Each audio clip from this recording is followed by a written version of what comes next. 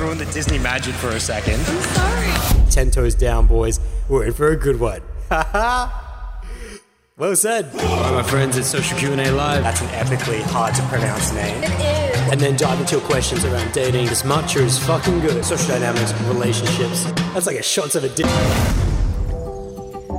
Yo, what's good, my friends? It's Adam here, and welcome to the Social Q&A Live audio strip, taken right from the YouTube live sesh. I opened it up to questions on dating, relationships, social dynamics, anything in the world of human interaction. So you guys can join those live sessions over on YouTube, basically every Friday, 10 a.m. Australian Central Standard Time, for the time being anyway. Now, if you guys would like to receive a quick sip of social dynamics every Friday, you can sign up to the free weekly email newsletter, The Bowl Sip. Every week I send out a free article on Fridays. That's actually taken me quite a bit of time to write nowadays. They used to be pretty quick, but now I go real deep into them. I also use it as a way to update the resources of wisdom, which you guys can find at bowldojo.com. So any quotes I found that week, any music, updates to the Panda Emperor Sexy Time playlist, or the Wu-Tang 9000 playlist, you know, all those things, anime, documentaries, movies, anything that's going to the resources of wisdom, you can stay up to date with that through the Bowl Sip. So all you have to do to sign up to it is just head to bowldojo.com, slide your email in, and then check your inbox for the confirmation email. And also, for all emails going forward, if you don't think you've received it on Friday, just check your promotions folder in Gmail, or your spam folder in Outlook, etc. Because basically any email that has links in it gets automatically thrown into the promotions thing. So if you don't think you got it, just check those folders, okay? Now, if you guys are looking to dive into a little bit of deeper educational content, you can head over to bowldojo.com and number one, pick up the brand new guided meditation, Eternal Energy. It's a deep dive into who you are and a guiding hand into evolving beyond. Featuring 5 tracks. Number 1, cultivating your centered energy. Number 2, revealing your darkness. Number 3, creating your light. Number 4, unlocking your sexual flow. And finally, wrapping things up with the 5th track, One Energy, returning you back to the whole. It took me a solid 2 months to produce that bad boy, and it's an absolute journey. So if you would like to dive into something a lot deeper, go ahead and pick that up at bowldojo.com. Along with that, if you are looking to get your day game sorted, your social dynamics sorted, if you've been walking down the street and you're seeing a beautiful woman, you just don't know what the hell to do with yourself, well then I've got you covered there as well. Adam's Crash Course Kick-Ass Day Game ebook is also available at bowldojo.com. Quick action guide, most importantly, it is not a sit in your chair at home and read and then go, that sounds theoretically reasonable. You need to actually get out there and apply. That's what it's intended to be used. When I created it, it was meant to be something you go out with, come home with, reference with, in terms of real world action. It just doesn't really make sense until you're actually going out there and meeting people. So that's what it's intended for. You want to use it as your teacher, as your guide, as your kind of pseudo Adam along your journey. Along with that, I highly recommend pairing up a 30-day challenge with it. Anyone who buys the ebook, you just need to check your emails within 24 to 48 hours afterwards. I personally email basically everyone with a little tips for the ebook. And in that email, I recommend you get on a 30-day challenge and pair that with the ebook. It harkens back to how I got my journey and how I corrected my life at the beginning. Corrected my social freedom of choice in my dating life. Came through the 30-day challenge. It's powerful. So that's what I highly recommend. And if you guys want more information on the 30-day challenge, I often drop links in that email as well. And then finally, for those that are really looking to dive deeper, create action plans, bust through their limiting beliefs. I do offer one-on-one Skype coaching. The Bowl Inside is probably the best way to go, which is for my deeper level clients who sign up to packages. Packages are completely customizable to you based on frequency, based on volume. But basically what Bowl Inside members get over once-off Skype sessions is number 1, priority messaging. They get access to my private WhatsApp number, and within 24 hours, I will respond to them outside of Australian weekends based on anything. They need feedback on a situation they're dealing with, this girl, this guy, family members, business relationships, etc. Want to check that text conversation, want to send me that audio, I'm going to be there for them. The second benefit Bowl Insiders get is priority bookings, which basically means you get fast tracked, that if you want to get in a session today and maybe someone was 50-50 about it, well, you get that session.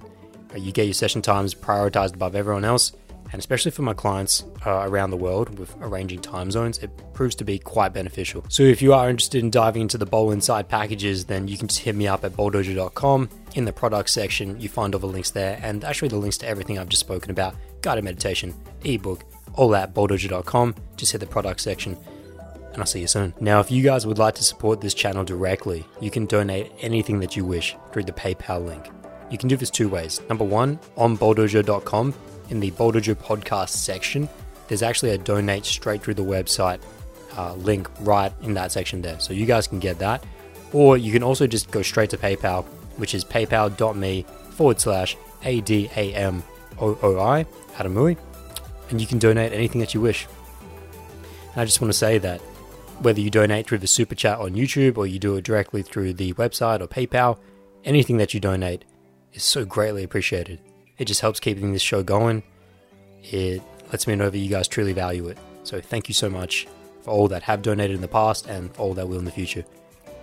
Hontoni kanshashita. And with all that being said, let's finally dive into Social Q&A Live. Yossha! Moshore. Chou moshore. So none of you guys heard any of what I just said at the beginning. Okay, we're going to start this shit again. Welcome, my friends, to Social Q&A Live, episode Yonju Sanbad, episode 43. Yeah, I'm just realizing no one, for those who are now listening on the podcast or now watching on YouTube, you wouldn't have heard any of the intro. So I'm just going to start this again. We got a sesh today on learning to detach from success with women. It's going to be very inspirational. It's going to be very lighthearted, very fun, very positive as the sun shines. Because coming off of last week and reviewing last week's session and seeing the response from you guys on the epic 4-hour podcast, which was so dark and it was so heavy. Tremendous response. Thank you for the feedback on Instagram, particularly at Uitang1. But today I just wanted to come in with some light and in perfect timing. In perfect timing, I received an inspirational story from a longtime follower of this channel. Shout out to Nicholas, and we're going to read out his email of someone who's just getting it done, someone who's approaching the journey with a detachment from success mindset when it comes to his sexual relationships and social development. It's a really inspirational story. It's quite long, so we're going to get to it in a second. I just want to throw some fucking principles and tactics out there first.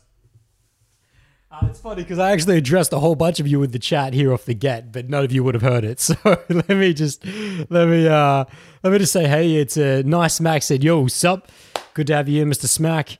We got Exil up in here saying, hey, I can't hear anything. That's when I all of a sudden realized I'd fucked the audio. Thank you, Exil. T's up in this chat saying, was good. Same, he's got no audio. Otherwise, the video is fun. Yeah, we got that sorted. Exil's checking the audio as well. Everyone's just coming in and saying, yeah, we're good now. Nice Smack dropped in with a comment saying, I was talking to a girl and she said she doesn't have a group of friends or friends to hang out with except her boyfriend. My question is, do girls only hang out with other people to find the mate? Interesting question. Thank you very much for that, Mr. Smack. We'll get to that in good time. And for those of you that are new to Social Q&A Live, we've got a preloaded question/topic that we get here at the beginning. And then you guys can drop any questions you have in that chat box. Of course, the super chat option is available if you'd like to support the channel and donate through the super chat, which just gets your question bumped to the top and helps to support everything that's going on. And there's a lot of donations last week, which I'm really appreciative of. Now, one thing I need to say here, which I have already said, but none of you heard it, is that one of the longtime followers of this Social Q&A Live podcast, Mr. Ski, aka Ado Skimo in the chat, he will not be here today. He has messaged me on Instagram with a couple of video messages saying that he's been called into work and it's like his last work session before the COVID shutdown goes crazy in Melbourne or something. So he's unable to make it today, but we will give him an honorary, how's it going, mate? Yep, because that's what he would normally say in this chat. So thank you very much for that message, Ski. And yes, so topic today, learning to detach from success with women. Listen, your ability to take action in cold approach, but just really in life in general, is directly proportionate to your ability to detach from success. We're going to focalize this. I'm pretty sure it's not a word, but it sounds good. We're going to focalize this around your social development and your dating life today, because that's just the specifics of social Q&A. But these principles are life principles. If you just to take two guys, let's say COVID situation is done with. It's a Saturday night and I get two guys that come out with me into a bar. Two guys and Adam walk into a bar. And say I've got one guy who's far more natural. Scale of 0 to 10. Hang on, I just better make sure that we are recording here as well. Yeah, we are. I'm going to have to do some fancy shit in editing to make sure this works because of the balls up at the beginning. Anyways, walk into the bar with two different guys. One of them who's, let's say he's a 7 or 8, maybe even higher, definitely leaning on natural, but wants to come in and learn cold approach. Walk into the bar with him and he's like, Adam, let's get it done. Show me the way. And then you've got a guy on the far left who is, I don't know, say 4, 3, real hard case, struggling, almost throwing up, palms, knees sweaty, everything sweaty, and he's freaking out. And we walk into the bar. Yet, there's only one thing that really differs between the two, and it's who's more detached from success tonight. Who needs it less? And we will get into a definition of what success of women is. We will definitely need to piece that up once I get into Mr. Nicholas's email here, all the way from Sweden. But pushing that to the side, let's just say that these two are both coming in with the idea and conceptually that success of women means that, I'm going to find a girl that I connect with. And actually, now I'm realizing that now we're going to have to park this. Let's just say that they both just want to have a good night, meet some cool women, and maybe potentially sexually progressive with the two. We'll get into a deeper explanation later. Let's say they both have that, but one needs it less than the other. I'll put all my money on that guy to have a better night. And also, not just that, and when I say better night, what's the good night? What's the better night? The better night and the good night is the one who takes more action. Regardless of whether he gets into long, deeply expressive, creative relationships with women that night, whether he gets makeouts, whether he pulls back to his place and they end up having a great sexual, intimate moment together, it doesn't really matter. To me, because they might not be able to see it in the moment, but for me, looking at someone's development along the journey, looking at someone's 10-year development, lifetime development, if you are attached to this idea of that I need women to validate me, need to have success with these women tonight, you will guaranteed take less action because of what that pressure does to you. There's so much pressure to walk in and say, I need to be successful with women tonight. And I wanted to give you guys this little bit of an example, tactical example, and we'll get to how you can detach from this. Don't worry, the tactics will come, but I just wanted to give a bit of a visual for this. And that I would rather have an absolute hard case who at least just rocks up and says, I don't give a fuck. It's like, Adam, I don't care. I don't care about, I know I'm going to be shit. I know I'm going to be rubbish. So let's do it. That person will go leagues further than the guy who maybe has far more attractive physical qualities, far more built-in natural qualities from his upbringing and parents and social circle, etc. Yet he's deeply attached to needing for it to work out tonight, needing for him to have success with women tonight. That guy he's barely going to get the engine started. And even if he does, it's going to be a painful process and not the pain we're looking for, which is what I've talked about in a lot of my content.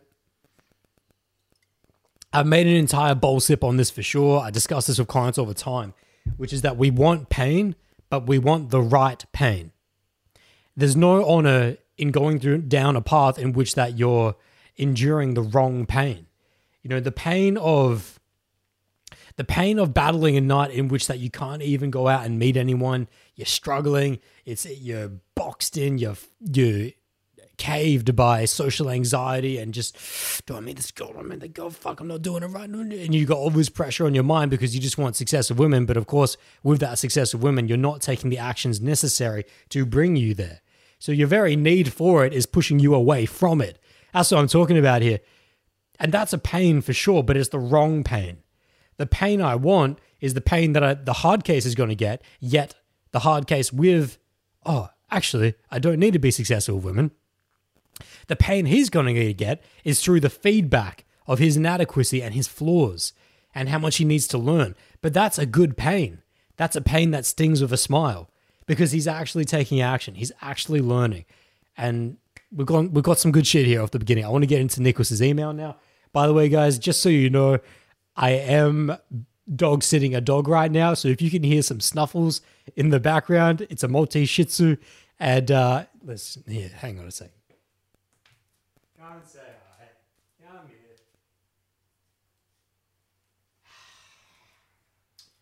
Listen, I may as well introduce everyone. This is Rubber Dub. You can know this dog as Rubber Dub. She's an old lady, yet she's spry, has a lot of energy. Yet she's very much a snuffler. She's gone quiet now, which is good. So if you hear any snuffling in the background, that's what this is. Everyone say hi to Rubber Dub. Rubber Dub will be chaperoning this session. I'll put it down somewhere down the other area. Hopefully it doesn't make too much noise. I know the mic's good for you guys, but it pisses me off with this background noise. So give me a sec.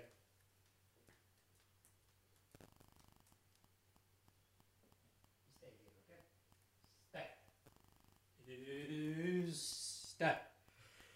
All right, I thought I just better address the white elephant in the room. All right, although you guys probably couldn't hear it. So yes, let's get into this inspirational email. I just wanted to hit you guys with a little bit of seminar, a little bit of learning off the get, which is if you look to have success with women, and yes, we need to get into an explanation of that, we will, but because it goes a lot deeper from my perspective of what success with women actually is versus what society, other coaches, other companies will tell you it is. And I think you guys, or my OGs, will know that. But for those who don't know, who are uninitiated, there is a lot deeper. There's a lot more roots to be found above the fruits. So, but we've got this email, inspirational email that we're going to get it with. So, Mr. Nicholas, oh, by the way, shout out, Nicholas, who's from Sweden, I believe, sent me this intense email. It's quite long, but it's beautiful. It's worth going into because it's just inspirational. But like it made me smile. And if it made me smile versus last week where it almost made me fucking cry, like that's how intense it was last week, then you know it's worth going into. He sent me a photo on Instagram, several photos on Instagram. I'll see if I can get him on the archive. I'll show you guys. For those of you that aren't following me on Instagram, of him literally sharpening the blade. Like in tandem with this email, he sent me these photos of him sitting in a rocking chair, reading with a katana next to him, like a legitimate samurai. I'm not sure what century it's from. It had to be 17th century pre, and probably closer to 16th or 15th. And then a photo after that of him actually sharpening his blade, sharpening a legitimate katana. And it was awesome, man. It's awesome. I'll see if I can find it here. It should be in my stories archive. Or maybe it's just be in the actual bloody photos. Can I just open the photo? No, it's struggling. It's struggling. Hold on, I should be able to get it. Won't take too long, but I will show you guys on the live stream because it's inspirational. Here we go. Yeah, I get this. Hopefully that doesn't drain. Is that gonna just? Yeah, there we go. Yeah.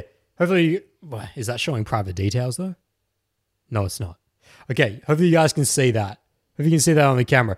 That is Nicholas, who's the guy who sent me this email, literally sharpening his blade. And now just transition back. Sharpening his blade, which for those of you like not understanding what that means, it's a thing that has been for my long-term followers for a long time, that sharpen the blade, hashtag sharpen the blade, which refers to it's a simultaneous reference of that we improve ourselves. The sharpening of the blade, you are the blade. And so I've always used this analogy. And so we use that sharpening of the blade to develop who we are through the different modalities in this life, such as reading, which Nicholas is really big into, physical training, social development, mental development, all these different things, right? Purpose, of course. So I just want to shout out to Nicholas there because those photos are bloody awesome. So if you're listening to this on the podcast, you missed out. By the way, guys, I'm just addressing the fact that for some reason, I don't know why the internet is super choppy this morning. So I do apologize for the lagginess if that's there. Okay, so let's get this email. Inspirational.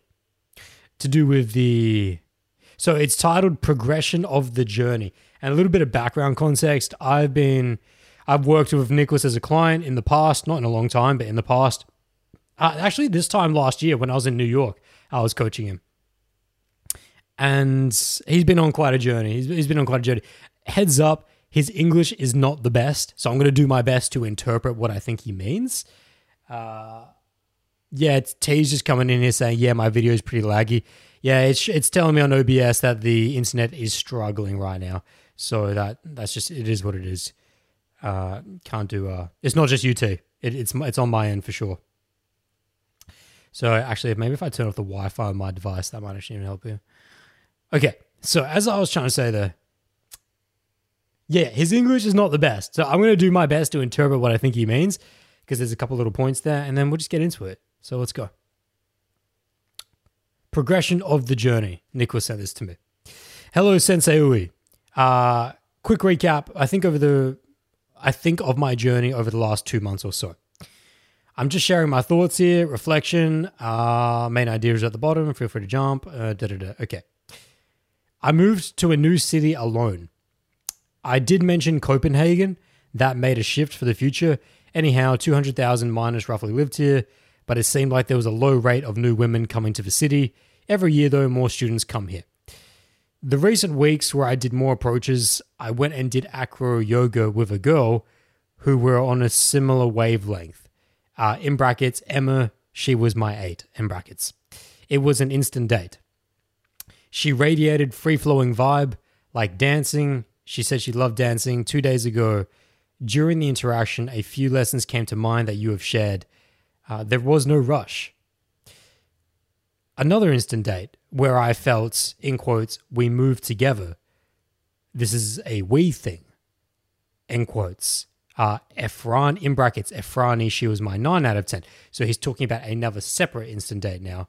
I received the feeling as it would feel as being in a romantic relationship, I guess. Everything was simple and perfect. It came to me the day after. She was also on a similar wavelength. She did share some personal development of other cool events. When we did acro yoga, the idea of physical touch came to me. In quotes, she will show how comfortable she is, end quotes. Also, acro yoga in itself is about trust. Also, oneself's balance. How much are you able to let go to? I believe it to be a great thing to do together, also very fun. I felt very joyful over having met her, gratitude for what was achieved and the moment together. Much more gratitude is shared during my experiences in interaction with women. Many, many amazing people and women have come through my experience. 2. Even though short interactions as they might have been, one example where I overcame quite rapidly the fear of going up to a family. After the opener, the mother started talking in an enthusiastic manner, and I talked some with her, then her daughter, and I liked that. The girl was very thankful for me coming up to her. I could have progressed it, but anyhow, what I am wanting to say is that not only the interaction with just a girl that you want to go out on a date with, but in overall many situations, have become much more fulfilling and fun just by starting the chat, just by chatting. Seeing the kindness of people too. Like one of the train staff who was checking tickets, he literally ran across the platform with one of my bags just to make sure I got there in time. The train I took was delayed. In quotes, I am, therefore I am, end quotes, something I live by, and it is this which I am taking credit for. If you want to meet amazing people, be amazing yourself. What I'm trying to say is I have swung the blade for some time. Some in dating, much more in self-realization. Every day, give the instruction to oneself the direction you want to go to. The view of myself has thus changed. Life is beautiful. I share love, I receive love. I refine my character more in depth, realizing even more the one I'm desiring to be. Today I had too much time and doing the things in the frame of I am not able. So I followed the words even more strongly. When there is a will, there is a way. That has showed many great results in many areas. I got to put to test today, like Wim says, the ice is righteous but merciless. I love that quote. Being thrown in Oslo, totally different than the other city, girls would just run off, stepping up the difficulty levels. But hey, this will further sharpening the blade. The rejections hardly made any scratches. My approaches now have been like deeper, that the power, the love that comes forth from me is much greater than before. A stronger masculine essence at times too.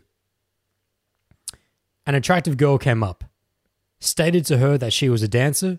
She was. Shortly after that, her 2 friends came up. I told them what was up, unshaken, and even attempted to close her. Some unrefined things went down on my skill set there, but point was my masculine essence and confidence in oneself. I might have started the journey 4 years ago. Keep that in mind. 4 years ago. But the approaches does not count for that. Does not account for that, I think he means. Not even one of your 30-day challenges, in bracket, minimum 5, end bracket, have been done yet. Okay, that makes no sense at all. Okay, I'm not sure what he means there. But because he's saying not even one of your 30-day challenges, in brackets, minimum 5. Maybe he's saying he had the goal of doing 5, like maybe once a year or so. But he hasn't. But then he says he hasn't done it. So let's just say he hasn't done it. I don't know. I'm excited for that though. I believe in my persistence, confidence, determination, and intention. Things that will be enhanced anyway after an experience like a 30-day challenge. Okay, so that I think it makes more sense. I think he had the goal that he wants to do 5 30-day challenges. I don't know where he gets that goal from, but he said he hasn't even done one yet. Okay. In bold, he then goes on to write, direct, congruent, and authentic way of doing has been sharpened much further. The growth I have done has been much in this way. Worthiness, over and over again, both in workshop, in the room, but also in the field of interaction with women. Have I embedded deeper and deeper the idea that, in quotes and in capitals, I am worthy of these women. You don't really need to know the why, only that if she wants to stay with you, then you are worthy, and that a vibrational match is to be found anyway. Having that idea itself already shows that you are worthy. Something I did not really think about beforehand, but when I was like younger in teen years, had a few girls who were interested in me, but I was mostly blinded by that and said to myself, no girl wants me, referring to like the 5 and above in beauty. That was not a truth it was a perspective. Learning about perception is powerful. Well, changing these hard patterns does take time, but I did it over time through writing affirmations to oneself and also more powerfully, visualizations with actual experiences, reaffirming to myself women who liked me approaching them. Letting go has become easier and things are flowing much easier. Close, I would say, to unconscious competence with when one cool girl goes, another cool girl is available to come. I get the point. He's saying when one door closes, another door opens, is what he's trying to say. How? No clue, but the energy, intention is set forth. It is coming. Doing as much as I can in my current situation. I left that girl whom I did acro yoga. We had a good time. It seemed like she wanted more. We did a long hug and she was hinting. In that moment, also something I wanted to try, in quotes, just let it be that moment, end quotes. So just left it from there. No contacts or anything. It was cool as it was. Many other interactions I've had have been similar, letting it go and letting it flow. Because another thing is, who are you desiring to become? That is a good question in itself. Just meeting girls and settling was never my thing. I'm more interested in growing in one or another area. So just to sum this up, the idea of sharpening the blade, focusing on getting skills to unconscious competence in more areas of life, like the books I've read has been the direct, congruent, authentic have I shown in more of. Also in dating, letting go, practicing has been improved. Not as much attached anymore. Keep growing, keep flowing. Nicholas. What a message. What a message. So, there's a lot we could take apart there. There's a couple things that I just want to bring a little more clarity to because I know there was kind of like all over the shop. His English is not the best and he was really summing up what the last 3 months of his journey has been. So, but overall, for those of you that saw last week's podcast or here in the live session that were watching last week's podcast, it's light and day. I should say night and day. And it's sun and moon compared to what we had last week. The overall essence of what Nicholas was trying to convey there was that, like, if you hear the things he was talking about, the keys that pop up, the letting it go and letting it flow, that there was 2 instant dates that he talked about with really attractive women that he was really feeling it with, and he was able to act upon it, and he was being more masculine, leading it in the moment with them. He said he did acro yoga with, I think he said both of them, at least one of them. But at the end of the instant dates, didn't actually progress it any further with them, but chose not to. Literally got to the end of a beautiful experience with a brand new woman he never met before. Went on an instant date with her, and then at the end of it, chose not to extend the details, to grab contact details, and just let it be as it was. Not needing to get anything more from the situation. Felt fully fulfilled from the situation to the point where I don't need to progress this anymore. You compare that mindset and that level of detachment from last week, in which that it was the epitome of attachment to needing success from women and sex from women. I won't describe. You just need to go back and watch the podcast to know why I'm giving it, why that was. There's a lot there. It's amazing. It's absolutely incredible how you could have 2 people with such different mindsets. And this is why I wanted to kick off this podcast at the beginning with, this guy is out there doing the thing. He's taking action. And it's directly proportionate to his ability to detach from needing this woman, to validate him and have, in quotes, what success may be. And we'll get into a definition of success with women in a second because it just keeps popping up. But for him, he's determined success to be something very different, and he's just enjoying the moment with these women. Now, there's some red flags that I will tap on, but there's only 1 or 2. There's a couple of red flags I want to hit on, and probably just more than red flags, just some questions as to, can you take detachment from women too far? I'm sure that's kind of popping up in some of your minds right now. Like, it's like, that's all well and good, Adam. It's all well and good that he's able to practice this level of detachment, but if he's not even going to progress the interactions to a day 3, day 4, get deeper with the woman, isn't he just shortcutting his learning, etc., etc.? Yes, there are other things we will get into that I'll help him along this journey with. But overall, though, can you see that I would much rather have someone who is practicing this level of detachment from successful women, who's able to actually go through an experience of a woman on an instant date, connect to the point where she's giving him a long hug at the end, conveying that she wants more of this with him, and he says, actually, I'm good. I would much rather have that mentality. I would much rather work with that person. And well, actually, I know that person's going to go so much further in the journey, because that's a lifetime mindset. That's a 10-year lifetime mindset, 10-year/lifetime mindset, because it shows why he's in it. He's in it for who he's becoming and not who he's getting.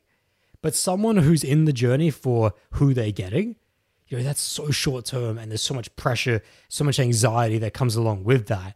And proportionally, their level of action just won't hold up. It's very taxing. It's psychologically draining and very painful to walk through this journey thinking that, and always focused on who am I getting and where's this validation coming from next. And you're always seeking that. You're always chasing that. It's so painful. And so those people don't last. Those people, because you can't go out for very long periods of time and entertain this process with that type of mentality. But you see from this guy is 4 years into the journey. He's 4 years into the journey. That's really good to mention. And this guy, I would say, because I know him much deeper, is definitely a hard case. Like, I've worked with him as a client about a year ago, but he's been following this channel for a very long time as well. And so let me just say, I'm not going to get into his personal stories because they're very explicit, and don't worry, I'll withhold that for you, Nick. But let's just say that I would have put him at somewhere between a 3 to 4 on the hard case to natural scale. And so to hear this guy talking like this now, talking about his detachment, about letting it go, letting it flow, being a masculine being, and going on instant dates with girls. The last time I worked with him when I was in New York, when I was breaking down his infield, and I was giving him coaching feedback on it, he was the type of guy that women were just getting annoyed Women were just getting pissed off that he wasn't leading them, that he wasn't progressing them. And so just to hear, Nick, that you're actually going on instant dates now, that you're seeing a random girl on the street, you're going up to her, you're putting forward the direct, congruent, authentic, you're doing what you need to do. You're going to go on an instant date with a woman, as long as it's sexually polarized, you're going to have to be going through open qualification investment clause. And this is the other thing, is that he's a Mr. Nice Guy. I know him. He's a Mr. Nice Guy. And his interactions with women, when I break him down, he's just so nice. He's so nice. So the women just treat him like a puppy dog. And so they never get sexually polarized. That flame never gets lit.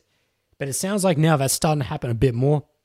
I don't know to what degree, because I haven't heard of you in field in a year's time.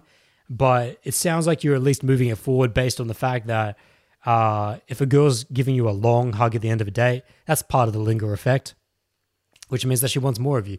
So that's just really great to hear. It's very inspirational. And for those of you that are listening in on this live chat right now, you know, when we looked at last week and we looked at the depths of darkness from last week and how far gone that guy was, but I ended that podcast by saying that, but the light's always there.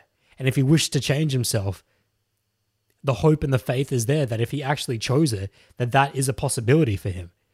This guy's 4 years into the journey. And when I first met him, when women were just getting pissed off, when he's not able to get into any sexually polarized, intimate relationships with women through cold approach, and now he's like really making gains and he's really getting there. And he says in his own feedback on himself, analysis of himself, that he's starting to move towards unconscious competence, which is coming a little more full circle on the journey. I'm not quite ready to give him that yet. I would need to listen to his infield to give him hardcore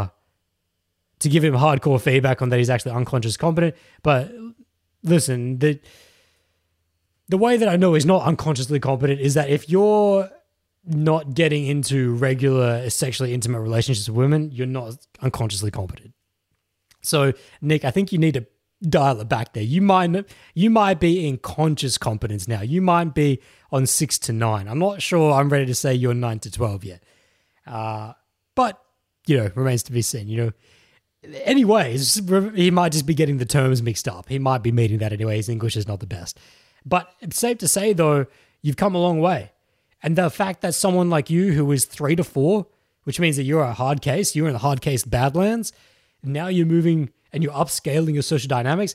And this guy, like, the reason why I want to go hard on this, for those of you that thought, like, I call it what it is. If I see someone who's doing good shit, I see someone who's actually transforming themselves and evolving themselves, I call it what it is. And it's amazing that someone can do that. If I see the reverse, someone who's got the worst mindsets, worst mentalities, and just completely fallen off the path, you know, kilometers deep, I'm going to call that what it is.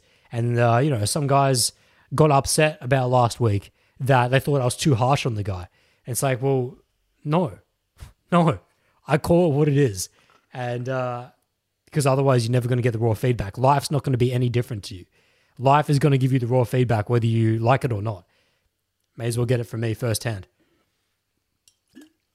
So I want to give that big ups that this guy is an inspiration because he's out there working. I know he's doing the work, not only in terms of his social development, but all areas of the temple. He's a hardcore follower. Hence why he sent me those photos of him sharpening the blade, etc.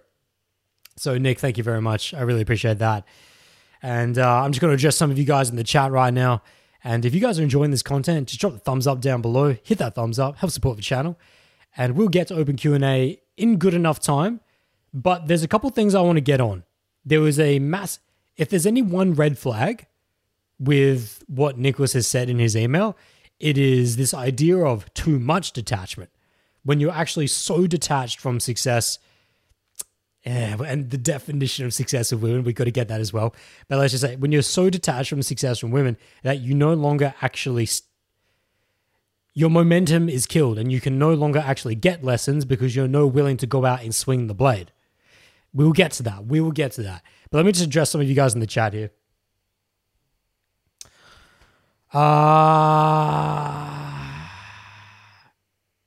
Actually, not much chat. Just Infinite Paradox saying audio is good. Alex Terry coming up in here saying that, dude, what the fuck? Why did you trim the faux hawk?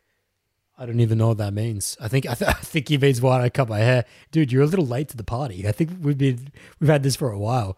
hit up my Instagram, scroll down to a little black and white, and you'll find out.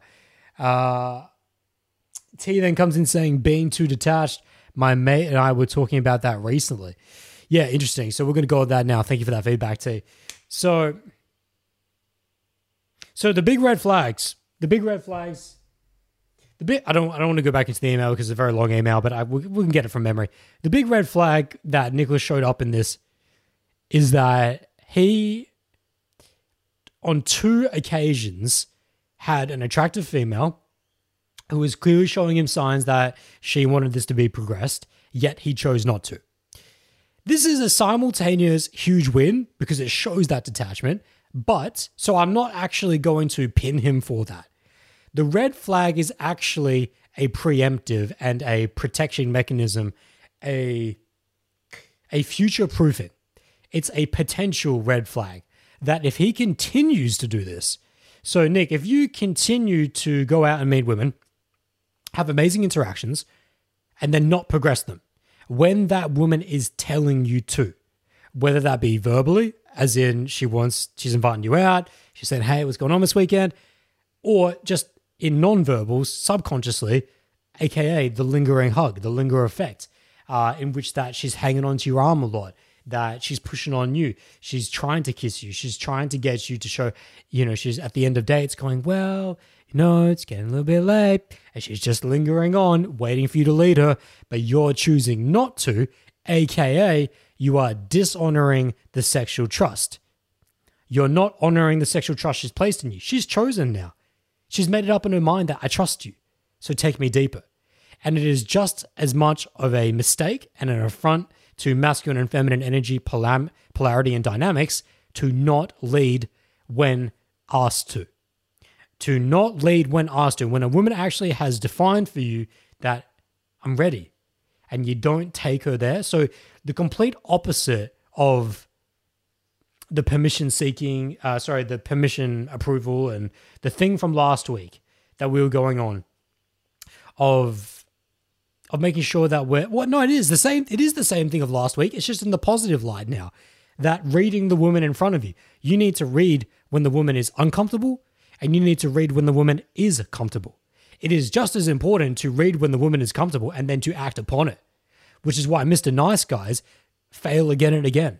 Again and again, that with the puppy dogness, with the inability to lead, I should say, that's just as damaging to a woman as being so blind to her social cues that you're leading too hard, too fast, and she has to knock you back.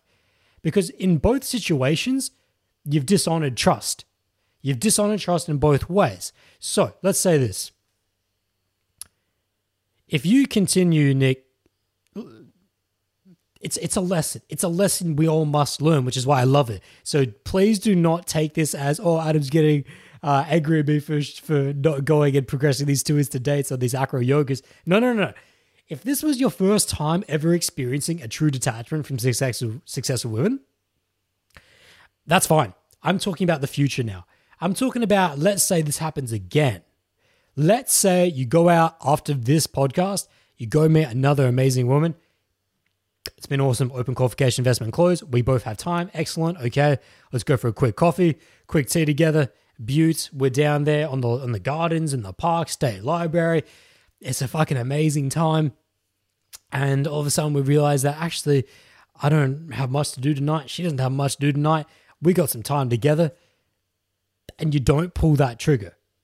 But you know it's there. You know that she's lingering on you.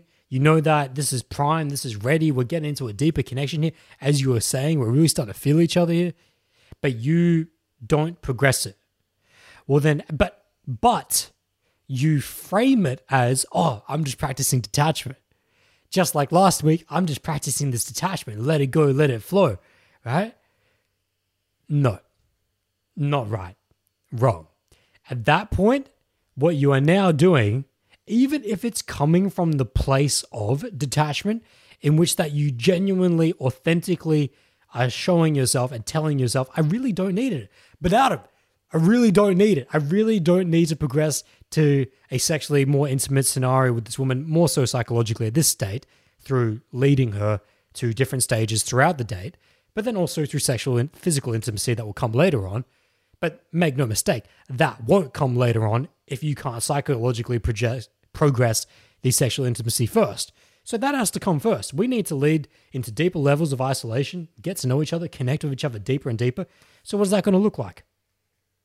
Well, just take her down to Woolies, take her down to the supermarket, get some water together, take her from this first part of the instant date, extend it, get deeper, get to know each other in another environment. Okay, from the supermarket down to the bar on the river. Okay, down on the bar on the river, have a good hour there, back and forth, getting to know each other. From there, okay, down to a more secluded part of the river or a more secluded part of the gardens in which that a kiss could actually happen, in which that you two could actually open up into each other really deeply. And now physical sexual intimacy could come about. None of that's going to happen if you're so attached now to detachment. And this is one of my favorite lessons from, is it Sung San? It's either Sung San, Zen Master Sung San, or it is the Diamond Sutra, one of the two. It's probably in both of them. No, I think it's actually in Dropping Ashes in the Buddha from Sung San.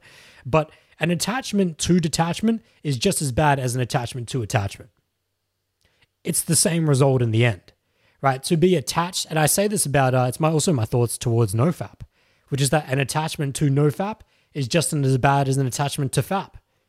You know, an attachment in and of itself is just an attachment. So if he was to go forward and to not progress through that deeper level instant day that I just went through the walkthrough of, and just said, no, actually, Adam, I don't even need to progress this sexually with her because I just feel like, I've already received the experience from her and that's enough. And it's like, but what have you simultaneously missed? What have you not gained and gleaned from the situation? Well, you haven't learned to be a masculine being in a deeper space from her. You have not learned to provide a deeper, stronger masculine frame in a higher stake situation, such as new territory. Okay, taking her to a bar for the first time, going down to a secluded part of the river for the first time, kissing her for the first time, progressing to more sexual, intimate space with her for the first time.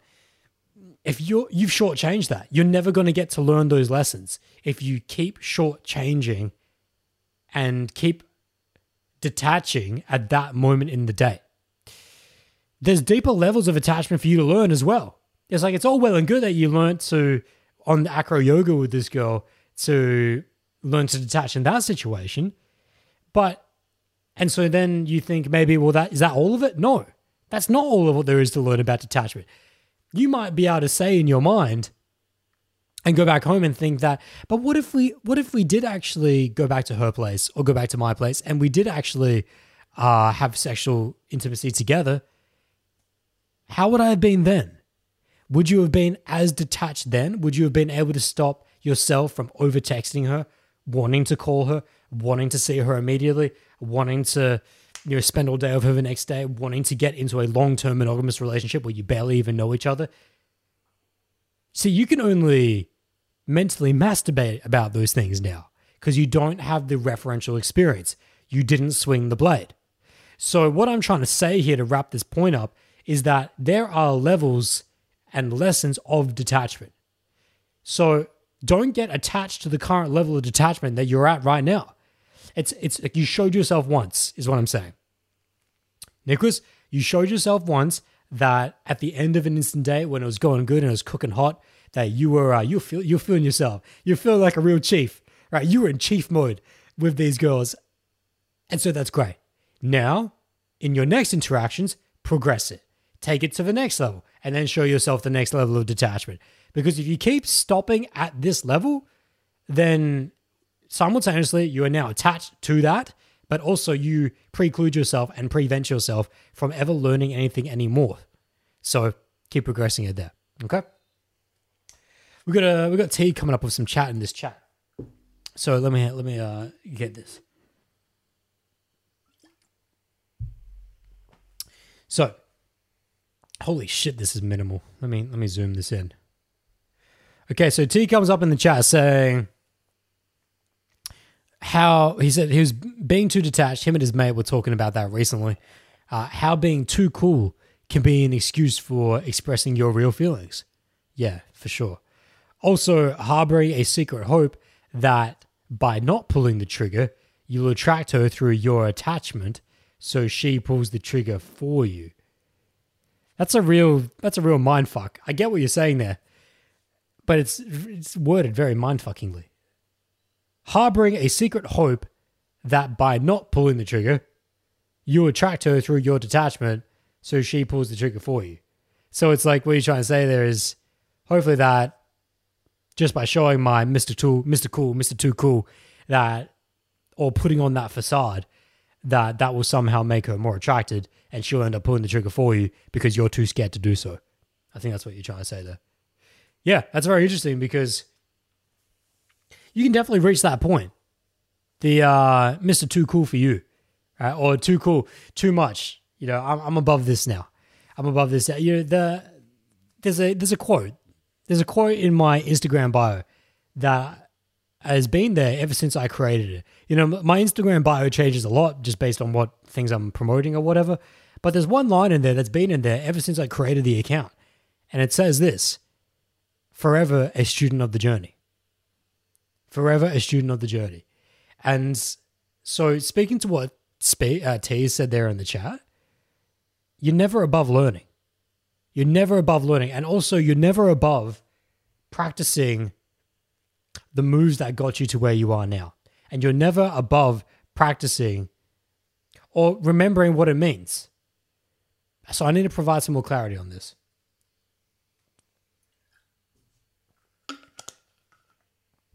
Just because you think you know leading doesn't mean that gives you an excuse to not lead.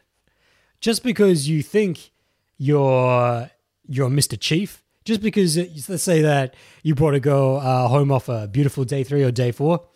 Oh, actually, let's back it up even one step before that. Let's say you're on the day 3 or day 4 and you guys were out having dinner, maybe found a nice food market, it was nice and chill. How about this? Let's say it was Wednesday, late night at the Victorian markets. At the Vic markets, they got late night bands playing.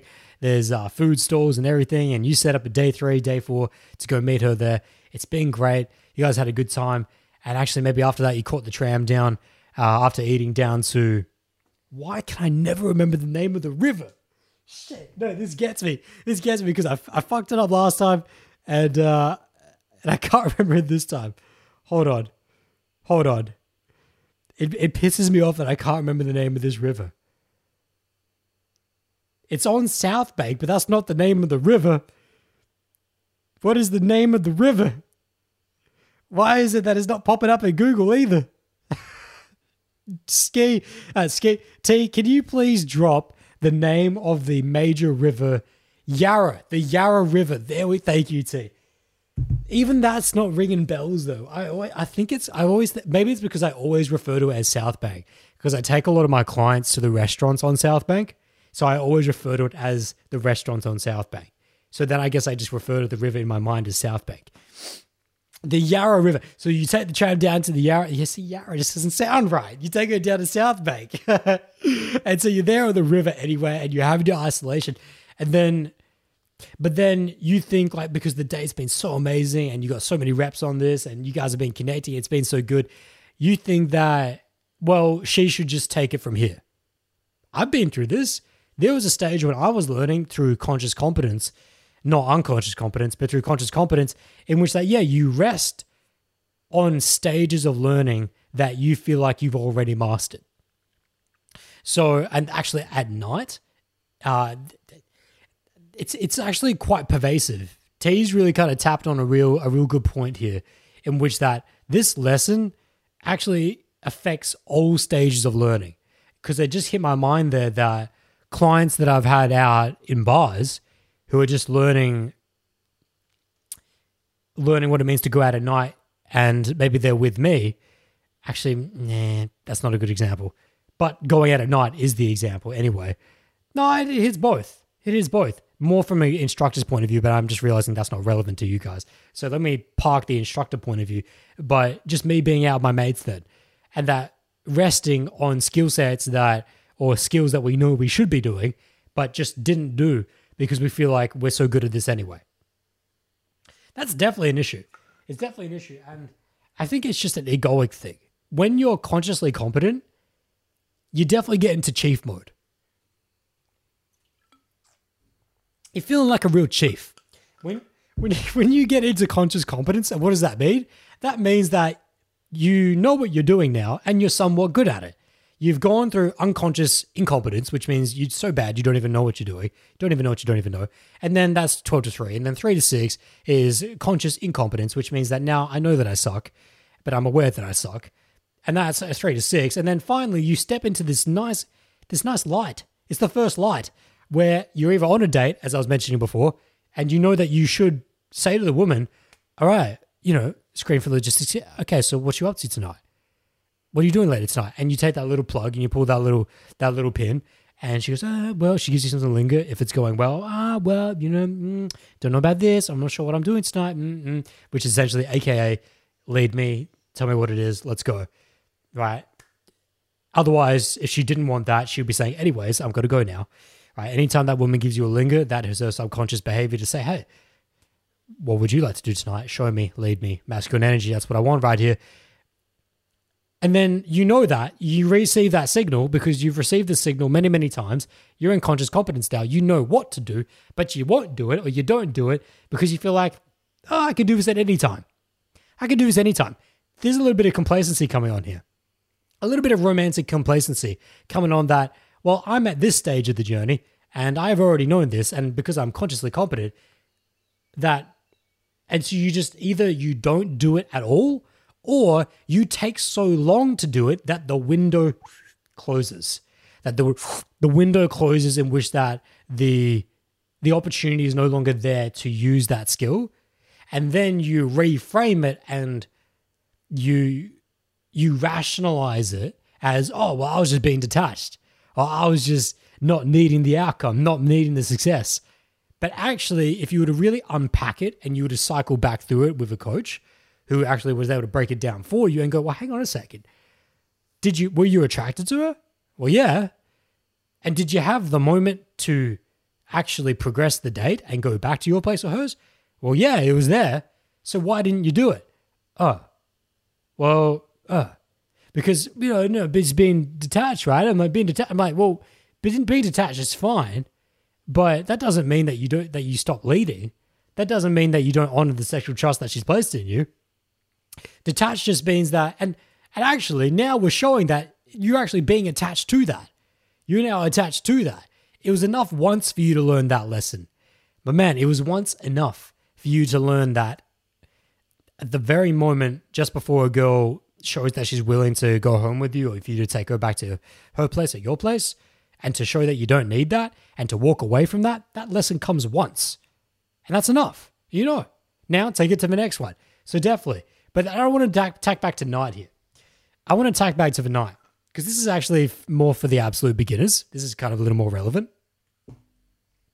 When I'm out with mates at night, we can I got to use past tense here. It doesn't happen anymore. But I remember in the conscious competence stage, we're talking about conscious competence. Conscious competence is chief mode. You can be the conscious competent chief, right? That's when you walk into a bar, you know what you're doing, and you're good at it, okay? You're still working. You still got a lot of lessons, but you at least know that you know what you're doing now. And so there's this complacency that comes apart. Look at all these C words. A conscious competence complacent chief, right? You enter this chief mode, and what chief mode is that you walk into the bar feeling like a real chief. And it's like, I know what I'm fucking doing here. I don't need to go meet the very first person, even though those were the moves that brought you to the dance. Even though that's the blade that needs to be swung, but you don't do it because you've swung the blade enough times now to know that you can do it, but you think that's enough, so you rest. And then say you and a few of your other mates and you're in the bar, and let's say there's a huge group of girls, maybe 5, 6, 7 different girls looking really good, and you should go up and meet them, but you don't. Because I got time. I'll do it. And now it's a different I'll do it. Because the I'll do it from a conscious incompetence in which that you suck, you know that you suck, or even the unconscious incompetence and conscious incompetence. Those guys, when they say, no, I'll do it, man, I'll do it. they're doing that out of fear. That's coming from fear. What they're essentially saying there is that, no, I'm too scared to go meet them, so they won't do it. And they just cover it up with saying, I'll do it, I'll do it. But they just stand there in the chode crystal, just choding it up with their beers. All right. But for the guy who's in conscious competence, who sees the group of girls and doesn't go and meet them, but still frames it as, I'll do it. Right? That's coming from a place of that, no, I'm an absolute chief. I'm the chief up in here, so I'll take my sweet time. There's no pressure. I'll do it. So there's complacency. It's complacency versus fear. In one situation, if you're somewhere between 12 to 6, you're most likely, if you're not acting in the way that you should be, it's because you're reframing and rationalizing it around the core of fear. You're just afraid. You're scared.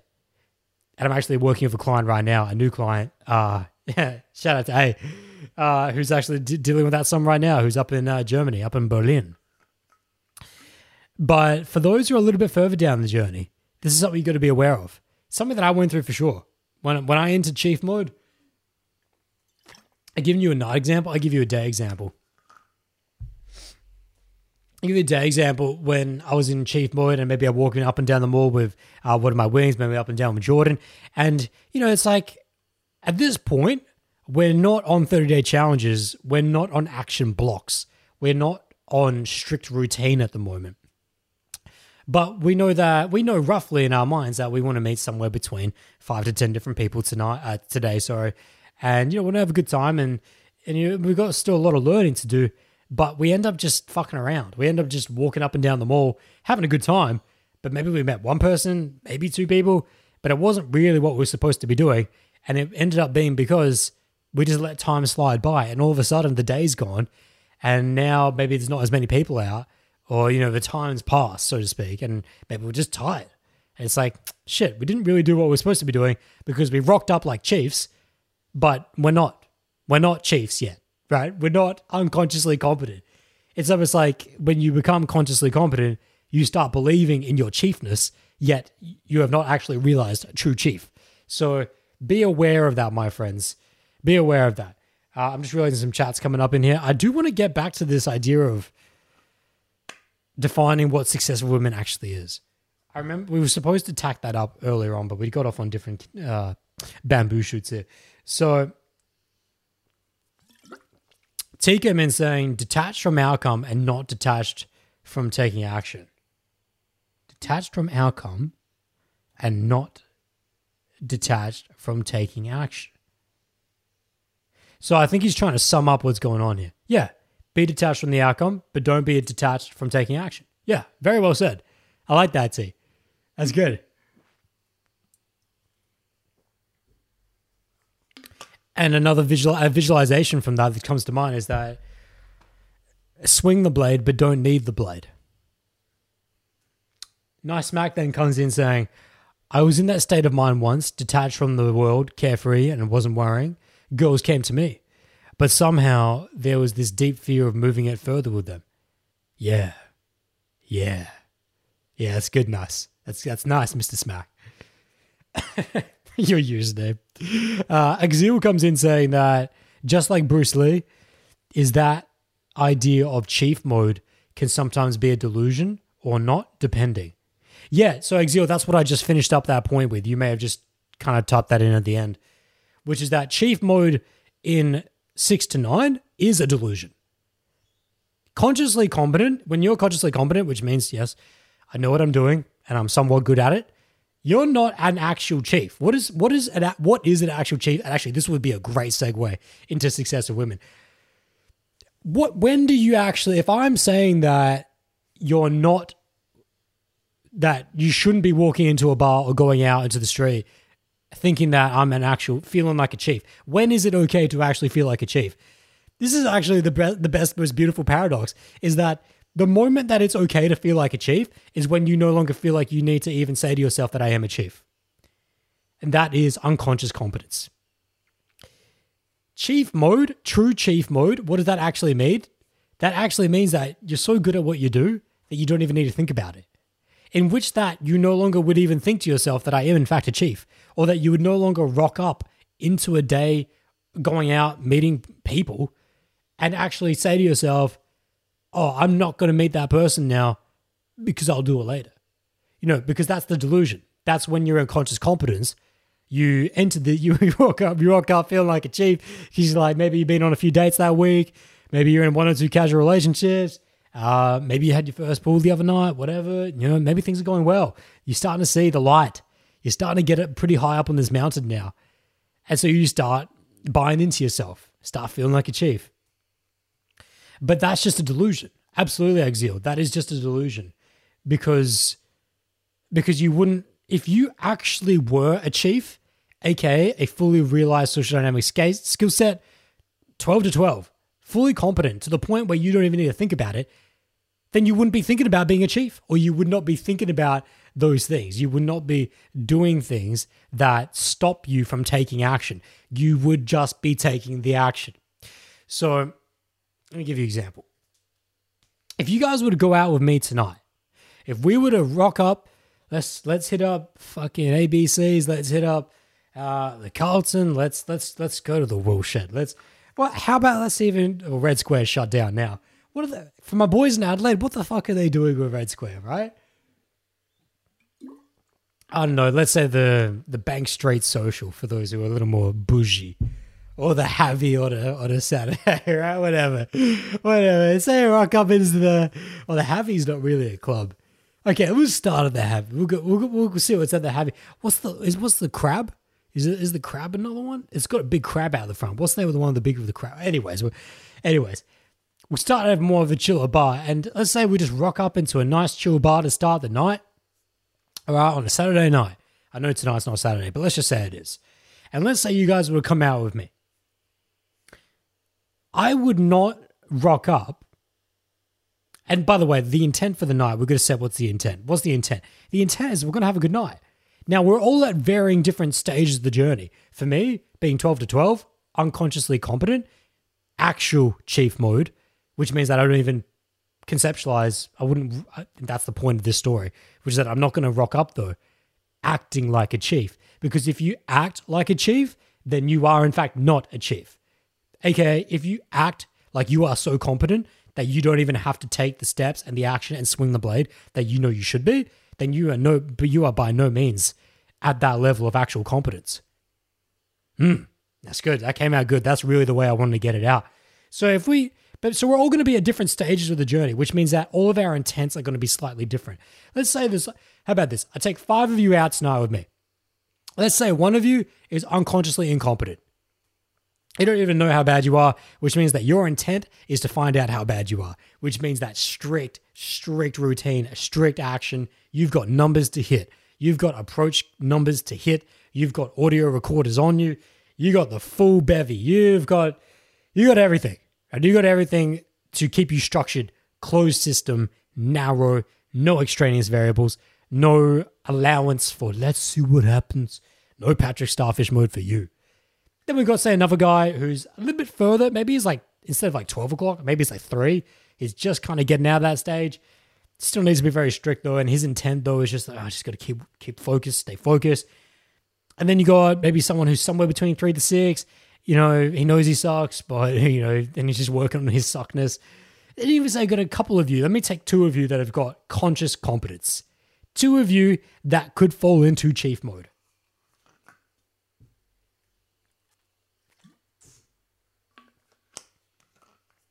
And then there's me, who's for a long time now been in unconscious competence, 12 to 12. So if I stepped out with those 5, those like a varying array of different journeys in the bar, I want to ask you guys in the live chat right now, do you think I am...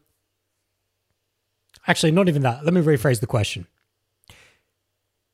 If you had to put money on it, who do you think is more likely to approach the very first attractive woman that we all see when we step in the bar? The guy who's unconsciously competent at 12 o'clock, the guy who's kind of just a little bit further ahead of him, kind of 12 to 3-ish, kind of at 3, the guy who's somewhere in between 3 and 6, so consciously incompetent, and then the 2 chiefs. The 2 chiefs that are somewhere between 6 to 9, And then Adam, who's fully realized. Who do you think is more likely to approach the very first woman, the very first attractive woman we see? Who would you put more money on? Who would you put your money on? Drop that in the chat. And this will give you your answer to delusion and what real chief mode is. But I want to see if you guys are switched on. Class is in session. Drop it in the chat. Because I see this again and again. I see this again and again when I go out with a mixed array of skill sets. It is so beautiful to watch who needs to learn the most and to what proportionate level they take action versus the person who has been through the journey of learns and to what level they are willing to take action. And then to the person that, we're getting some answers up in here. And then to the person that has taken so much action to the point in which that there is no more concept of taking action. And then you see how much action he actually takes. There's the different stages of the journey. This is very interesting. Okay, so we're getting some answers up in this chat to my question of, I don't know, we went off on a different tangent. Let me reframe it for those who are just for your minds there.